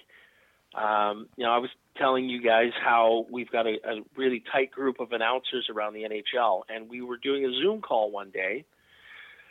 And Al Murdoch, who is the voice of the Vancouver Canucks, he's also the official voice of the NHL. So he does the Winter Classic. He does the All-Star Game, all those big events. And Al was telling us, I'm going to start doing some goal call videos. And I thought, okay, what do you mean goal? He said, I'm taking these classic Vancouver Canuck goals and just throwing them out there to give people a little bit of a taste of hockey, because everybody's missing hockey right now. And I thought, okay, that's kind of cool. And I think it was the next day, there was a social media post put out by a Leafs fan whose little boy was having his birthday party, and it had to be canceled because we were all in lockdown. That's right. And this little boy was very disappointed because he was going to have all his friends over. And so I thought, you know what? I'm going to do a goal call with that little boy's name in the place of the goal scorer. And I'm going to put Austin Matthews and Mitch Marner as the assists. And I'm going to do a video, and I'm going to send it to him for his birthday. I just thought, I felt so sad for that little guy. So I put that out there, and they loved it. The little boy loved it, and I was so happy. But then people started picking up on that and saying, "Hey, can you do one of those for me? I want to be the goal scorer. My dad and my grandfather are the assists." And so I started doing those, and soon people were saying were writing to me, like every day, and I was just so happy to be, a bit of positivity in people's lives. A good distraction during those tough times. Yeah. And those were tough times. And suddenly people are saying, hey, I want to donate to a charity in exchange for this. And I thought, hey, okay, listen, you do you. You make a donation to the charity you want to make a donation to. But if you're so inclined, MLSE Foundation and MLSE Launchpad, a couple of great organizations that do so much, and Launchpad does so much for youth through sports. I said, that's a great charity to support if you're just stuck looking for one. And that's what started happening, and people just started doing it. And before I knew it, this over about a 3 or 4 month span, I ended up doing over 1,700 videos. Wow. Oh. It was just unreal. And talking to other announcers around the league that were telling me, they've done 25 videos, 30 videos, 50 videos. And I said, well, I did over 1,700. That's the power of Leafs Nation right there. Leafs Nation in full effect. 100%. And I was doing them for people around the globe. I was sending videos to people in Australia, Japan, all over Europe, Canada, the U.S. It was amazing. Oh, that's fantastic. And the generosity of Leafs Nation is what did that. I was just happy to add a little positivity to people's lives. They're the ones who suddenly said, hey, we want to give back for this. And it was the next season where for the one night I just we had a game where it was just like a ton of goals. Like I think there was like 10 or 11 goals in a game. And I took a picture of my score sheet. And somebody replied to it on Twitter and said, hey, can I buy that from you? Mm. And I thought, well, no, you can't buy it from me because I'm not in the business of selling things. But if you want to make a donation to the foundation, I'll send it to you. And I haven't stopped since. Well, that's awesome. And so not just the voice is signature, man, but your penmanship is signature too. I couldn't do that. My teachers, right. I would love to see them nowadays and be able to show them, because back then I did not have great penmanship as a kid. So no, it's worked out pretty nicely for me. In a day and age when we don't tend to use pens and pencils very often, I still do every day, and it's paying off. But in all seriousness, it is the kindness and generosity of Leafs Nation that makes that go, and I am happy to send fans those items.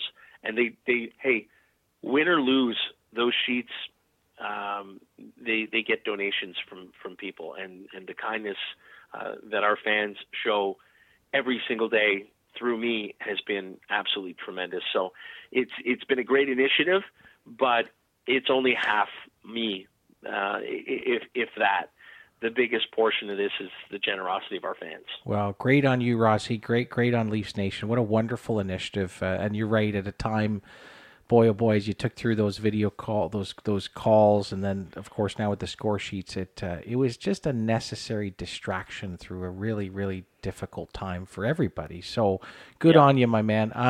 And Ashton's kind of tugging at me because he's got a burning question for you, but I want you to sneak in, given the fact that this is our May episode 45, because fans, Mike Ross was among center stage there at Maple Leaf Square. So I wonder if you can kind of give a real sneak peek into what was happening there and how electric it was for you and the rest of the team.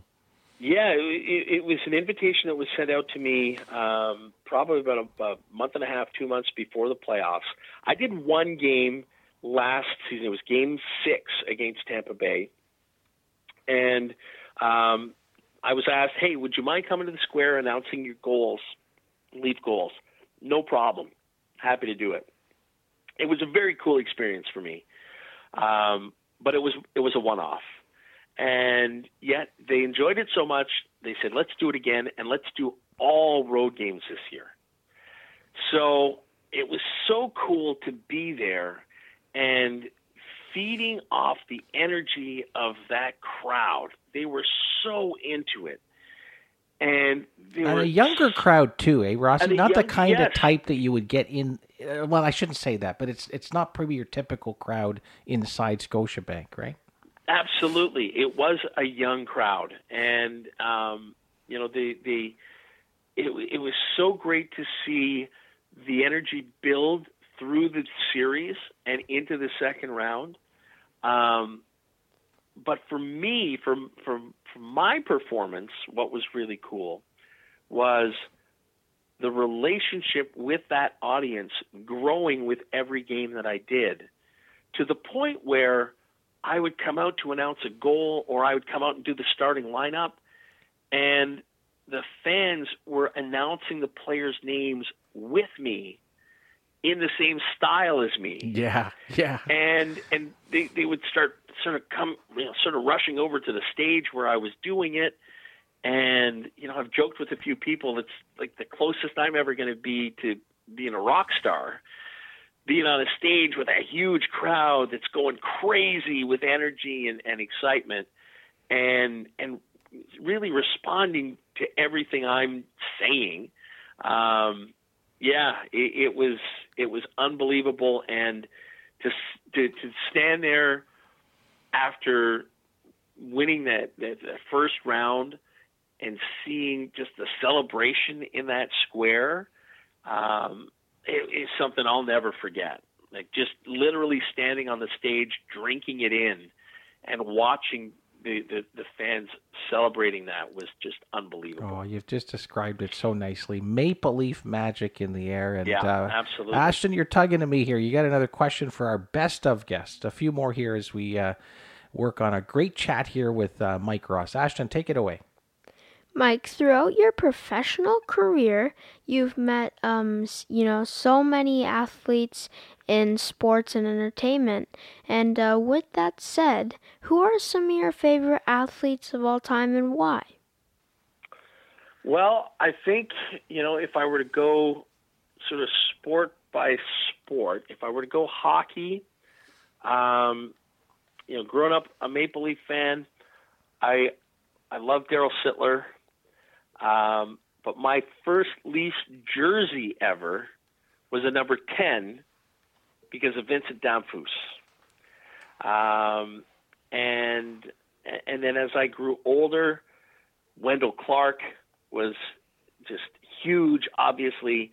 And then Doug Gilmour, then you get into the Sundin and the Cujo years and Darcy Tucker. And the great thing, I'll tell you guys, honestly, about my involvement with the Maple Leafs now, often are the alumni events that I get to be involved with. Mm-hmm. And some of the relationships that I've been able to make there, because, there's just something about being able to work with and get to know some of the players that I watched as a fan growing up. And, like earlier this year, at one point, Doug Gilmour walked past us in the hall, and we made eye contact, and Doug said, "Oh, hey, Mike, how's it going?" Wow. And I froze, man. I was just like, oh, my God, Doug Gilmour knows my name. Are you kidding me? Like, that was just amazing to me. That's awesome. And then I've gotten to know so many of these guys, and they're just such great guys that it's so cool to be able to work with a lot of the guys that I idolized and cheered for when I was growing up. But I think, honestly, the athlete that probably had the most influence on me as a fan was Gary Carter. Gary Carter was an all-star baseball player for the Montreal Expos. Then he went to the New York Mets. He won a World Series with the Mets, and then would go on to play for a couple of other teams. He played for the Dodgers. He played for the San Francisco Giants, and then came back to the Expos. But as a kid, I mean, Gary Carter was the man. And I was a catcher when I played. I was a catcher because Gary Carter was a catcher. I wore number 8 my whole career because Gary Carter wore number 8. But In 1998, as we're getting ready to launch sports radio in Ottawa, again, only the second ever sports radio station in Canada at the time, I am sent to an Expos game in Montreal with a tape recorder and asked to get different players, managers, coaches, executives, media, even media members, to voice what we call IDs. And what that was go up to a player and go up to Ashton and say, Ashton, I need you to say, hi, this is Ashton, and you're listening to OSR 1200. Just little IDs like that. Nothing complicated. Yeah. But I had to go up to people that I'd never met before and explain to them who we were, what we were doing, why I was there, and ask them if they would do these recordings. And so I'm up in the press box before the game, and there's the media lounge, and I see Gary Carter, my childhood hero. So I take a deep breath. I walk up to Gary Carter. I introduce myself. I tell him why I'm there, and I ask him if he would record some IDs. And he says, absolutely. So we record them. Finish the recording. I say, thank you so much. And without skipping a beat, he says, hey, have you had lunch yet? And I said, no. Well, let's grab a bite. Wow. We go over, we grab some lunch, we sit down, we have lunch together, and Gary Carter, my childhood hero, spends most of the next 30 to 45 minutes asking me about the radio station, about what we're doing, about how I got into radio. He wanted to know. He just talked about me and asked about me. And finally, I had to cut him off at one point, and I just said, all right. You got to run the tape back to the station. I said, you need to let me be a fan here for just a second. I've been trying to keep my cool. I've been trying to be a pro here. But I said, you are the reason I'm a catcher. You were the reason I wore number 8 through all my years playing baseball. I said, everything. I said, in fact, my very first ever autograph was a Gary Carter autograph that you signed for my cousin on a plane. That you signed it to Mike, best wishes, Gary Carter, on the back of my cousin's business card. And my cousin brought that to me. And I still have that autograph. Oh, wow. And, I mean, you'll often hear people say, don't meet your heroes, you're going to be disappointed. I was not disappointed. Only regret was this was pre-cell phone era, so I didn't get a picture. Oh, you can snap a pic well. Didn't have a camera, but I've got it in my brain. I've got that memory for as long as I have it. And it was, I've met, as you say, so many people over the years and the biggest names in sports. But that meeting is number one on my list. Oh, that's what a great story, and in keeping with his nickname, you must have felt like a kid in the candy store with a kid, Gary Carter, having that moment where isn't that just beautiful when you kind of walk through like a childhood dream come true like this as an adult, and you realize that what a wonderful human being he was. He wanted to take the time to learn more about you, your role in this. That's amazing. It really is something that I think you and I, working in sports, we see a lot of that, and only a few people actually get to experience it, and often it happens sort of in the shadows. It happens, behind the scenes, and it's not something that's shared out there because the players don't want that, right? Like they understand that it's a special moment, and they don't want that publicity. They want that moment to remain special and intimate between them and the fan. And I find, really the best of the best get that, and they live that, and that's their approach anytime. Well, that's awesome to hear. And yeah, I mean, we could go on for days to talk about because you got me now thinking about that Expo team with Carter and Hawk Dawson and Tim Wallach and man, but Ashton's now pulling me too because he's got another question for you, our best of guests. So Ashton, sorry, take it away, man. Mike, with the career you have now, school is a big part for you. From researching, you went to Carleton University and also did the campus radio station on sports. So, Mike, can you share with the fans the value of education for young people? Absolutely. The one thing that I've been very, very fortunate and at times very lucky with is that I've almost always been in the right place at the right time. And there have been many times in my career where I've either lost a job, been unemployed, have had to look for work. And I've been very lucky that I had a lot of good contacts and a lot of networking done over the years. So when I have found myself out of work, it hasn't usually been for very long. And that's because I've met a lot of people. I've made a lot of contacts over the years.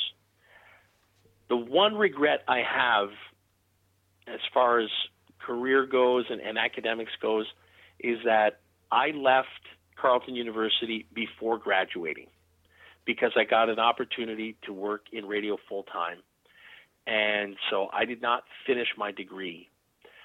And I do regret not having that degree because there are times in my life where that could have opened up some pretty important doors for me, and I had to just sort of stick it out and maybe go through some tougher times that if I'd had that education and that training, that I wouldn't have had to go through those tougher times.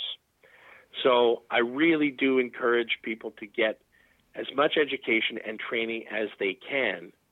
But that training and that education doesn't stop with university or college or high school because you continue learning through your career. And so that's why I said earlier, with the message from my parents about never being afraid to ask for help, never shy away from hard work, never shy away from learning experiences either, because they don't end when you stop going to school. You're going to run into situations where you may not even realize that you're learning, but you are, and you have to sometimes people around you have to sort of remind you that you're learning, but you have to take it head on and go for it. The one thing I really do believe is that if I'd listened to my dad all those years ago and not followed my interest and my passion in sport for sports, I wouldn't be doing what I'm doing now. And that's not to say that I wouldn't be doing something great. Initially I went to school to be a teacher, and I would have been very happy as a teacher, but I certainly wouldn't have lived the experiences that I lived. And I took some chances, but I ended up having to live some tougher times here and there because I didn't have that education and that training. So I think it is really important. And I think in this day and age, it's also important to know that, sometimes you don't have to necessarily be a university graduate. A lot of people, when I was sort of coming up, and Anthony, maybe you had the same experience, college at the time was always seen as the lesser of the two. But now more than ever, there are needs. There are industrial needs out there where we need people who go to college and learn a trade and learn how to do things hands-on. So, there are going to be a lot of opportunities out there for young people, and the fact is there are a lot of different routes that you can take, but I think education's an important route that you try and stay on as long as you can. Well, so many great words of inspiration and encouragement there, Mike, and taken by what you said about learning is lifelong. and you've talked about, being a coach and being mentored. And I feel like in our worlds, right, media and PR, communications, what have you, and you just even mentioned the trades. I mean, we're always learning, right? And I'm so glad that you mentioned that to our listeners too. Mike, I feel this question, I'm going to get a lot of coming back at me, given the wealth and the range of your experiences over your career that you've shared with our fans here in this great segment. The transformation and the innovation in sports broadcasting. I mean, you've seen it, you've lived it, you've done it in so many ways, right? I mean, as a producer, host, reporter, as a broadcaster, an announcer, that whole ability to engage the fan through sports and broadcasting. Now, I just think it's on this unprecedented kind of plane. I mean, obviously the rise of social media has lended to that. I wonder if you can share your perspectives on how you think sports broadcast coverage will take shape now and into the future. Well, I think, having lived through, the era of TV, radio, and print being it, and then suddenly, blogging makes an appearance, and that becomes, as popular as it became, and then evolved into things like The Athletic, right? Which people will say, well, that's kind of traditional reporting. Yeah, but its roots are in blogging, and that's how that started. When I think about people with podcasts like this one, that's right. Right? Yeah. This was something that, as a kid, my cousins and I would pretend to be doing radio shows. Now you can do your own radio show, and you can put it out there for the world to enjoy. So, to me, nowadays the opportunities seem almost endless. And what I love about it, especially with sports, because we talk about the passion that sports fans have, is that you don't have to do it as a career. You can have a podcast as a fan, and you can share that passion with other fans, and it doesn't have to be your job, right? Like you don't ever have to treat it like a job. You can treat it like the passion that it is. And I love that opportunity has opened up to people. And anybody who's got a microphone and a computer can do their own thing. That's right. And I think early on, a lot of people looked down on blogging. A lot of people in mainstream media look down at podcasts. And nowadays, everybody's got a podcast. Mm-hmm. And before that, everybody had a blog. I find that mainstream media sometimes, and I was part of it, sometimes we're a little slow to catch up to the next big thing. And I don't know what the next big thing is going to be. I just know that whatever it is, I will probably be resistant to it at first and then turn out to love it, because I've been like that with everything else. When I think back to when bank cards first went to tap, I was like, no way, I am never doing that. Like, that's just way too easy. Someone's going to steal all my money. And the first time after I started using tap, the first time I went into a store and they said, no, we don't have tap, I was put out. And I thought, what do you mean you don't have tap? Wait a minute.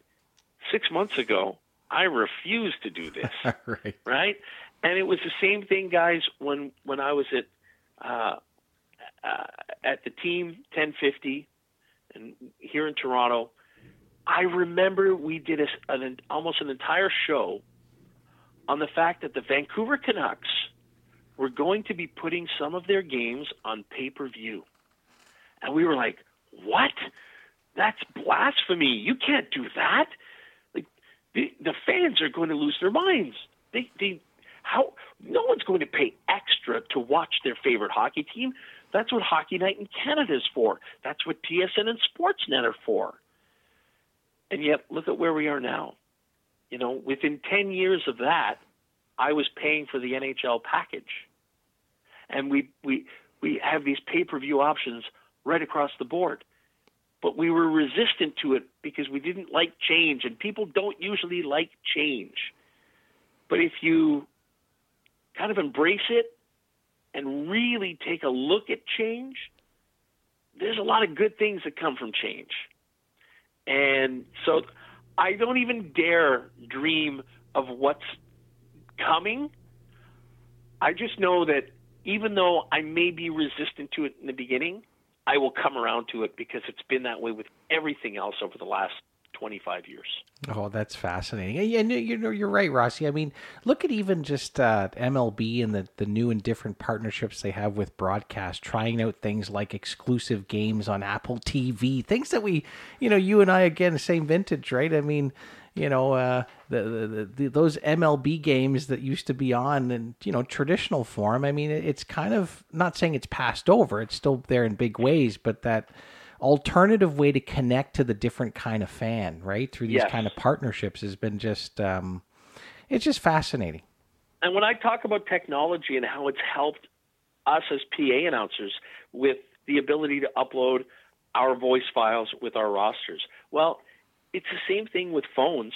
I mean, when I heard about, the NHL packages and stuff going to cell phones, I thought, who is ever going to watch TV on their cell phone? Well, guess who was watching something on his cell phone today? There you go. Literally this afternoon. This guy. And I'm telling you, 15 years ago, I was singing a very different tune. But it changes so quickly. And eventually, they work out the kinks, they get the wrinkles out, and it becomes something that often is just as interesting as what we've done before, sometimes more interesting, and certainly more convenient. And when you finally do embrace it, you kind of wonder, you almost forget that, there was a time where I thought it was silly that people watched anything on their phones. Now, I've got about 5 or 6 different tablets, TV apps or streaming apps on my phone. Yeah, exactly. I'm that guy now. That's awesome. Well, speaking of future, and we got a couple more questions here. This has been an outstanding best of segment here with Mike Ross.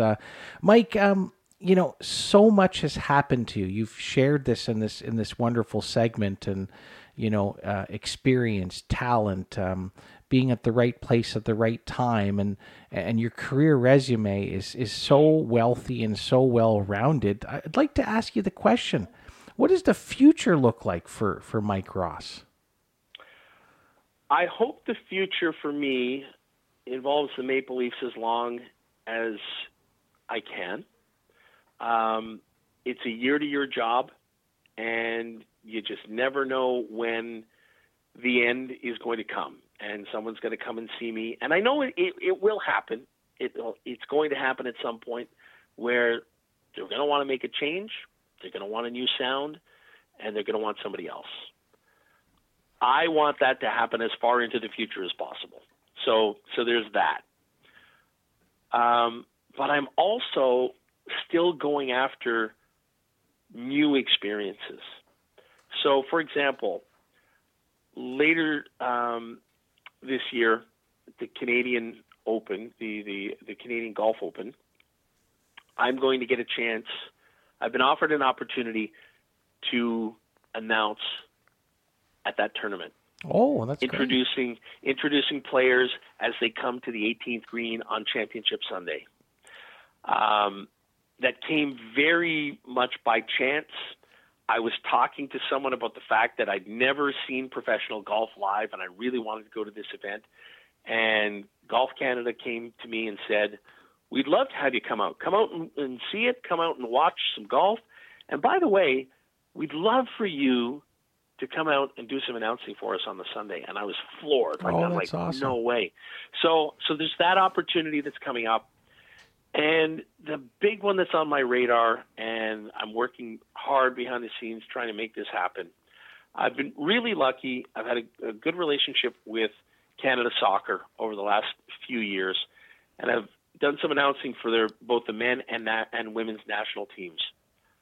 I would love to do some announcing for the World Cup when that's it's in Toronto in 2026. The mecca of a sports tournament, Rossi. Yeah. So for me, as far as announcing goes, the future really is trying to get to do events that I've never done. Golf is going to happen. I'd love a World Cup. I would love to do an Olympics, though I've done Pan Am Games, which was great. I would love to work an Olympic Games. And then from, for amateur sports, I just want to coach as long as I can because I really enjoy it. And I love working with kids. I love teaching. I love teaching baseball, but I love teaching, period. So I hope that can go on for a long, long time. I've coached a lot of different ages, a lot of different skill levels and different baseball levels, be it rep or select or house league. And I've loved every single moment of it. So I want to keep that going as long as I can. And, my wife and I, we're inching closer and closer to retirement. So, the future there certainly holds hopefully some travel. We love to travel. We've done some great travel in our lives so far. But we still, there's so many parts of the world, in parts of Canada that we haven't been to yet that we want to get to. So, there are a lot of great experiences that are still coming.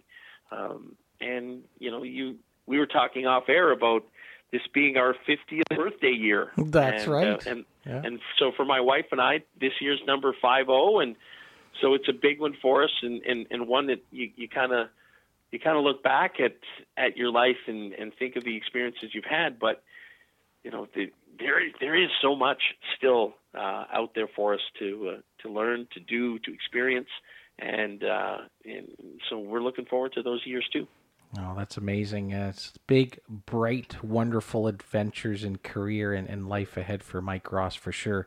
Well, it's kind of typical now. I feel we're kind of coming up to the last minute of play here. So I'm going to turn it over to my chum, Ashton, who's got the final question on this outstanding best of segment with Mike Ross. Ashton, take it away. Mike, what advice do you have for young kids looking to become a professional announcer and broadcaster just like you? Well, how about I kick off this answer with last minute of play in this podcast. That's great. That's great. It may not work out in actual timing, but I had to throw that in there. Oh, well, we appreciate that, Rossi. That's so nice. You can bring your dulcet tones on the show here. Absolutely. Yeah. You know what? I will tell you, Ashton, what I tell almost every young person who's ever asked me that question. And it's real simple. Don't ever turn down an opportunity to gain experience in what you love or or what you want to get into, whether it's a hobby, whether it's a passion, whether it's a career. I always tell young people, take every opportunity that is given to you and run with it.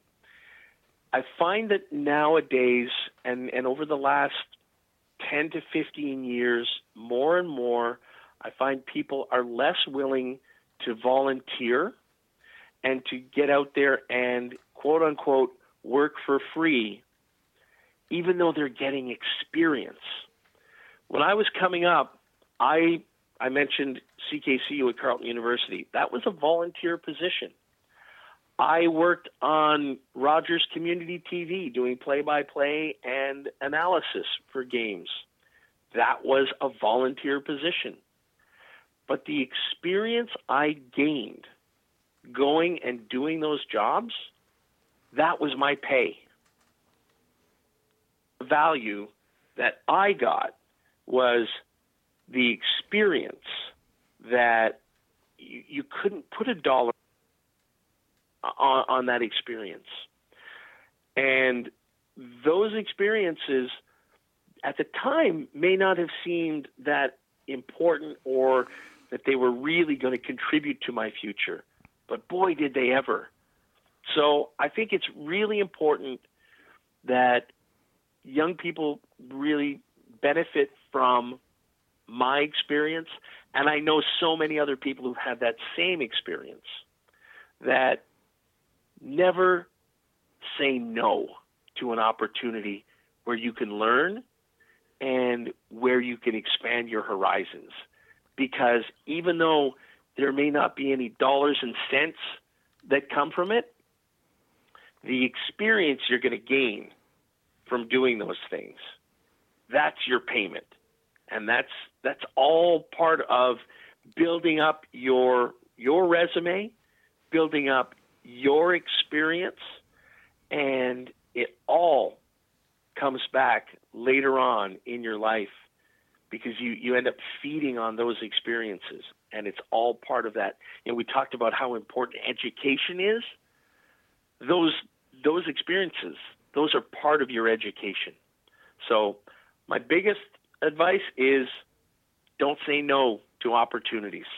Don't turn them down just because it's not a paying gig, because the experience you're going to gain from that, that's your pay.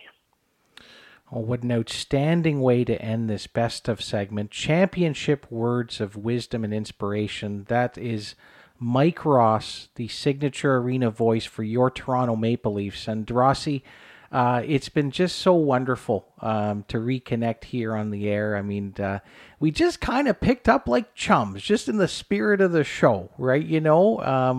Obviously, social media is a wonderful thing. It keeps us connected in some way. But for you to spend the time, and I must apologize because, and fans, I said to Rossi, Mike, would be like, 30 minutes and such. And I feel like Ashton and I, your co-hosts at Champs and Chums, we kind of labored you more than the Leafs did through some of those playoff rides. So we apologize for that because we went really overtime with your time. But I want to let you know how grateful we are that you have joined us. You've shared so much words of inspiration, wisdom for us, and I'm not surprised by all the wealth of wonderful things that have happened to you.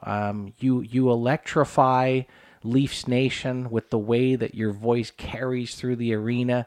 You've done it out in community events with Leafs Nation, and for you to come on the show and share some of this with Ashton and I'm beyond grateful. So I thank you so much, and want to turn it over to my chum Ashton that's got some words for our best of guest, Mike Ross.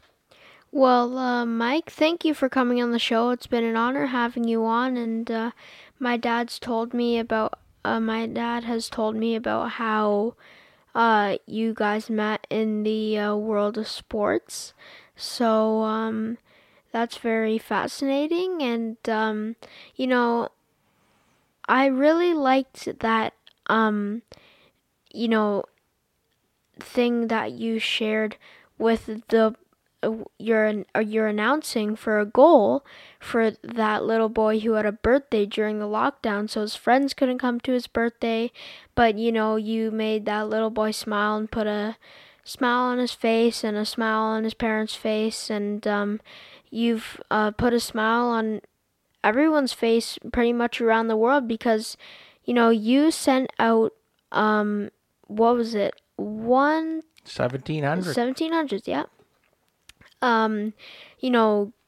goal announcements, and that really makes a person's day, and you're just really, really good at announcing, and hopefully next season we'll come to more games and hear your work again. Well, I hope that you guys do come to some more games and that I get a chance to meet you in person and get to shake your hand. And I will also say thank you for the invitation and for having me on. The greatest thing about my job with the Maple Leafs is not announcing goals. It's not announcing starting lineups or the 3 stars. Honestly, guys, the best thing about my job is getting to interact with fans and getting to talk about the Leafs and share my experiences. Like it really is the best part of this job. And I'm so thankful of every opportunity I get to to share with our fans. And doing it on a medium like this with you guys has been so much fun. So there is no apology necessary. I have had such a great time talking to you guys, especially given the fact that I didn't even realize coming into this that I was going to be talking to an up-and-coming baseball star. Oh, that's right. Yeah, we talked about that. That makes me very happy as a longtime baseball coach. I'm so happy to hear that you're playing baseball and that you're enjoying it and having success with it. And I wish you a very, very successful season. I hope you have a lot of fun out on the field, and look forward to meeting face-to-face. Oh, we do too as well, Rossi. It's all our pleasure. And I'll say this, Maple Leaf forever. Ashton, you're going to take us to break on episode 45. This ends our Father-Son Best Of segment. More Father-Son Fun Talk coming up. You're listening to the Champs and Chums podcast.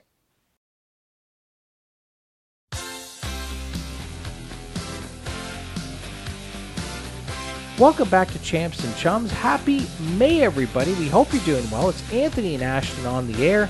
It's episode 45. So glad that you're with us here on the next edition of Champs and Chums. And Ashton, it's now time for our All-Pro Go segment. That's right, fans. Our All-Pro Go segment is a Did You Know Sports Spotlight. That's where my Champ and Chum co-host Ashton will take you through a sport, an activity, an initiative that we want to shine a spotlight into. But Ashton, speaking of shining a spotlight, this one actually kind of works with the whole hockey theme. We've got the Maple Leaf Arena voice, Mike Ross, on the show. We just talked near the opening about some famous Maple Leaf broadcasters. We're going to keep the hockey talk going, Ashton, because what are we going to feature on All Pro Go? We're going to feature Shinny. All right, let's drop the puck. Let's get going, my man. Shinny. Shinny, also Shinny, pickup hockey, pond hockey, or outdoor puck, is an informal type of hockey played on ice. It is also used as another term for street hockey. There are no formal rules or specific positions, and often there are no goaltenders. The goal areas at each end may be marked by nets or simply by objects such as stones or blocks of snow. Body checking and lifting, reefing, raising the puck, shooting the puck or ball so it rises above the ice are often forbidden because the players are not wearing protective equipment. Shinny is a game that all levels of hockey enthusiasts can play because it requires no rink, requires no skills except ability to hold a stick at the very least to try to touch the puck or ball when it goes by. Shinny may be completely non-competitive and recreational. Well, great stuff, Ashton. So fans, that is the sport of Shinny. It's a kind of a more of, as Ashton mentioned, an informal version of hockey. I think we've all kind of had a hand at that. Your dad actually even played back in the day, Ashton, when I was out in Scarborough. I used to play at McGregor Park Arena with your Uncle Mike there. We used to play some men's Shinny. And you know what? There was kind of differing levels out there, levels of competition, but I think I held my own pretty good. But while you may not have played Shinny, Ashton, you played floor hockey. Yeah, I have before. What'd you think about that? Well, floor hockey's pretty fun, and it's always exciting to play with your friends, maybe just on the street or inside. But overall, hockey's fun, and everyone can play it.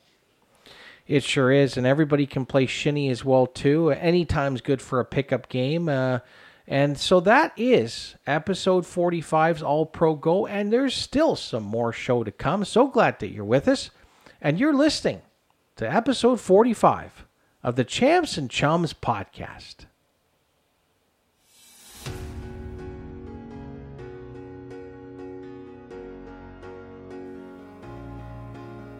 FatherSon FunTalk, you're listening to episode 45 of the Champs and Chums podcast. So glad that you're with us here. And Ashton, it's now time for our signature segment. That's right, everybody. It's our Champs and Chums segment where we salute our stars on and off the field.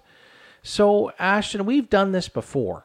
There's been a kind of an amazing blue and white theme. The Maple Leafs Forever kind of theme. The Leafs Forever kind of theme. The Let's Go Leafs Nation kind of theme that we thought for our Champs and Chums, it would be nice to kind of signal and honor on this episode some Champs and Chums from the Maple Leafs, Maple Leaf days gone by. Some are presently serving as well too, but wanted to reflect on some wonderful Champs and Chums.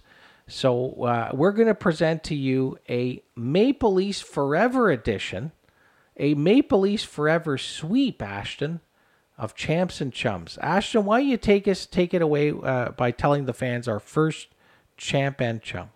Well, my first Champ and Chum is Mike Ross. You mean the very guy, the very best of guest, the signature arena voice for the Toronto Maple Leafs, Mike Ross? Yes. All right. Well, that's amazing. What a great guest he was.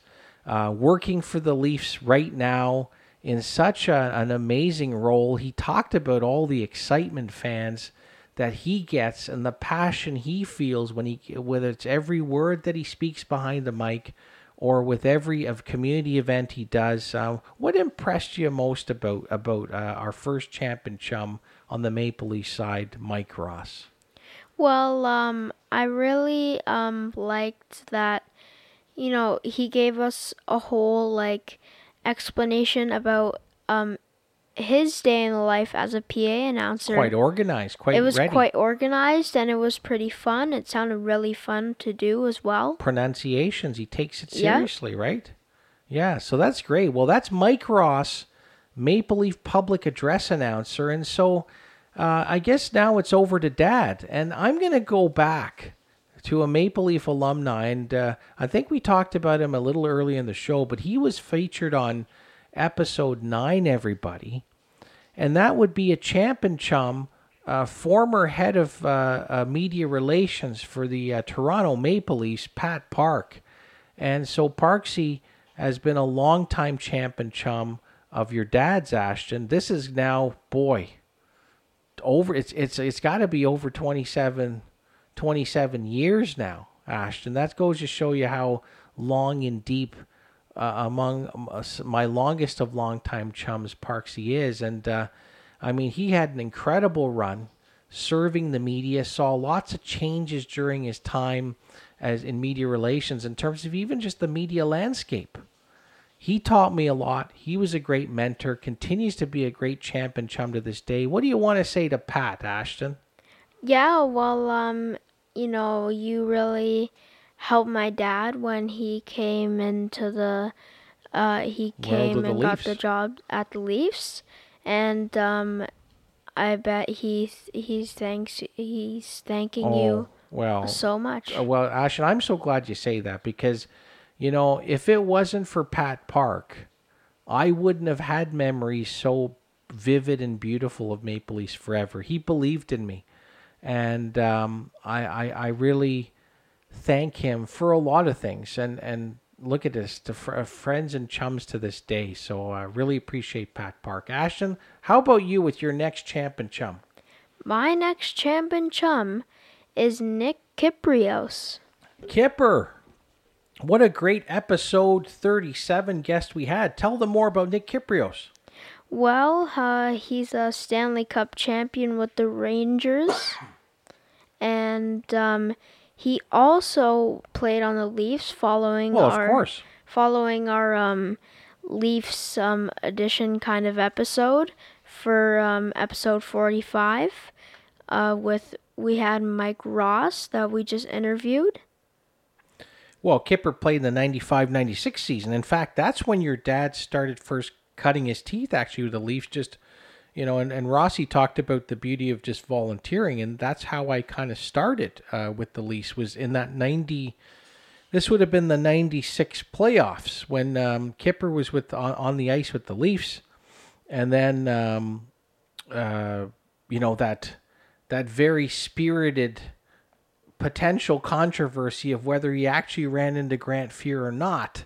and Grant Fuhr hurt his knee and couldn't take part in the rest of the series, and John Casey came in, and all those other kind of fun stuff. Nick Beverly was the coach at the time, but Kipper has played an incredible role. He is a Maple Leaf fan favorite, 95-96, and then 96-97, where I had the chance in my role in media relations with the team to work closely with Kipper. What an amazing career that he had.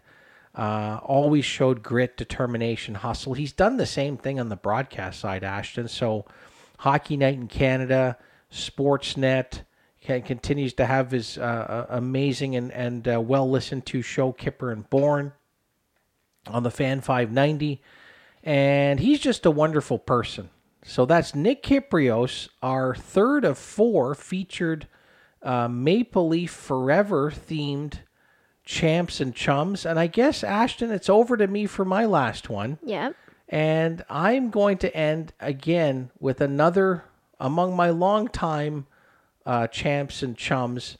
That's John Lashaway. And John, we talked about John earlier in the show because John's resume in sports communications, executive sports management, I mean, it is long, it is deep, it is rich, and truly rewarding when you think about all the wonderful things he had done. And, you know, when I first came to meet John back in 1997, Ashton, that's a long time ago.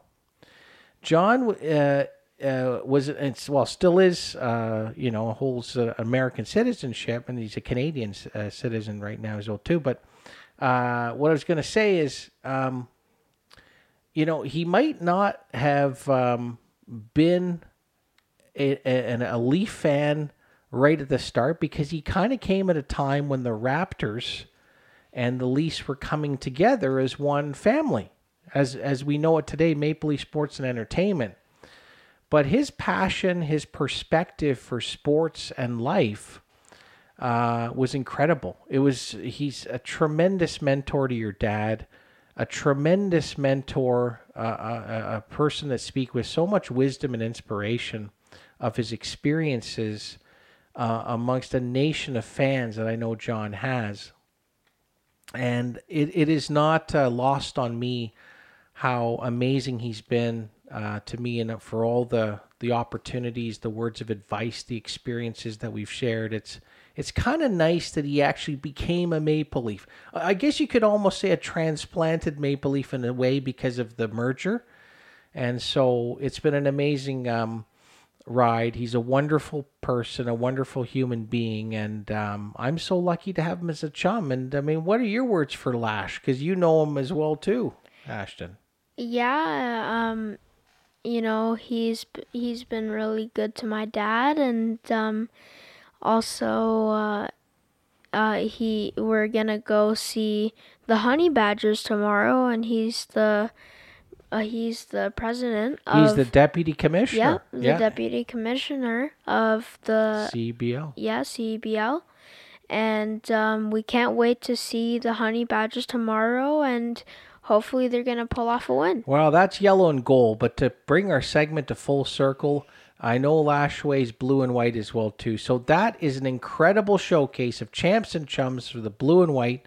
And Ashton, we got a little bit more show to come. But you're listening to episode 45 of the Champs and Chums podcast.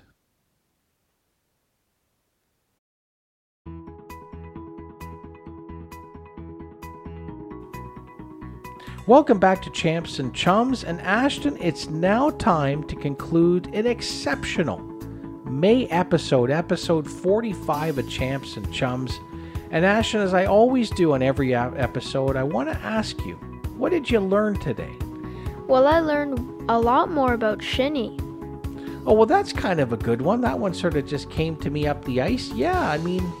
Well, I kind of figured, we're having like this hockey talk. We had the arena voice of your Toronto Maple Leafs, Mike Ross, on the show, highlighted some great Champs and Chums, great Leaf broadcasters. We better add some hockey in it. Would you want to try Shinny? Yeah, probably. I want to try Shinny, yeah. Yeah, good stuff. Well, we will, man, but you got to learn how to skate a bit better to keep up with all your chums. Good stuff. What else did you learn? Well, I learned more about Mike's career as a professional broadcaster and as a public address announcer. Well, professional and pro is the word to talk about. Mike Ross, what a wonderful career, so deep and so talented that is Mike Ross. Yeah, it was so great to catch up with Rossi, and yeah, that's the kind of stuff when you listen to it and you just play it back, it's like you just pick up. That's what great chums do, right? So it's great to get a chance to have him on the show. I know he's been busy with a lot of different projects, but again, that's what's so great about chums in sports, Ashton. It's a sport of a lifetime in a way. All right, Ashton, good stuff. Well, listen, who do we want to thank here for helping us with episode 45? We want to thank the Power Girls and Uncle Dennis who helped produce the show. The Power Girls and Uncle Dennis who've been there from the very first episode of Champs and Chums. Thank you so much for all your love and support. We want to thank the arena voice, the signature voice inside Scotiabank Arena for your Toronto Maple Leafs, Mike Ross, for joining us on the show. And Ashton, where can the fans check out all 45 episodes of Champs and Chums? They can check us out on iTunes, Spotify, iHeartRadio, Amazon Music, Google Play, SoundCloud, Stitcher Radio, TuneIn, Podbean, and CastBox. There's a lot more than that as well, too, Ashton. Champs and Chums on a lot of podcast platforms. We're also on social, everybody. Facebook, Instagram, Twitter, YouTube, even TikTok at Champs and Chums. Website, champsandchums.com. Ashton, this is going to be a magnificent, a memorable, a monumental fist bump, my man. Thanks so much for tuning in, everybody. And Ashton, as we always say, cheers to champs, cheers to chums, and cheers to an all-star day. Thanks for listening.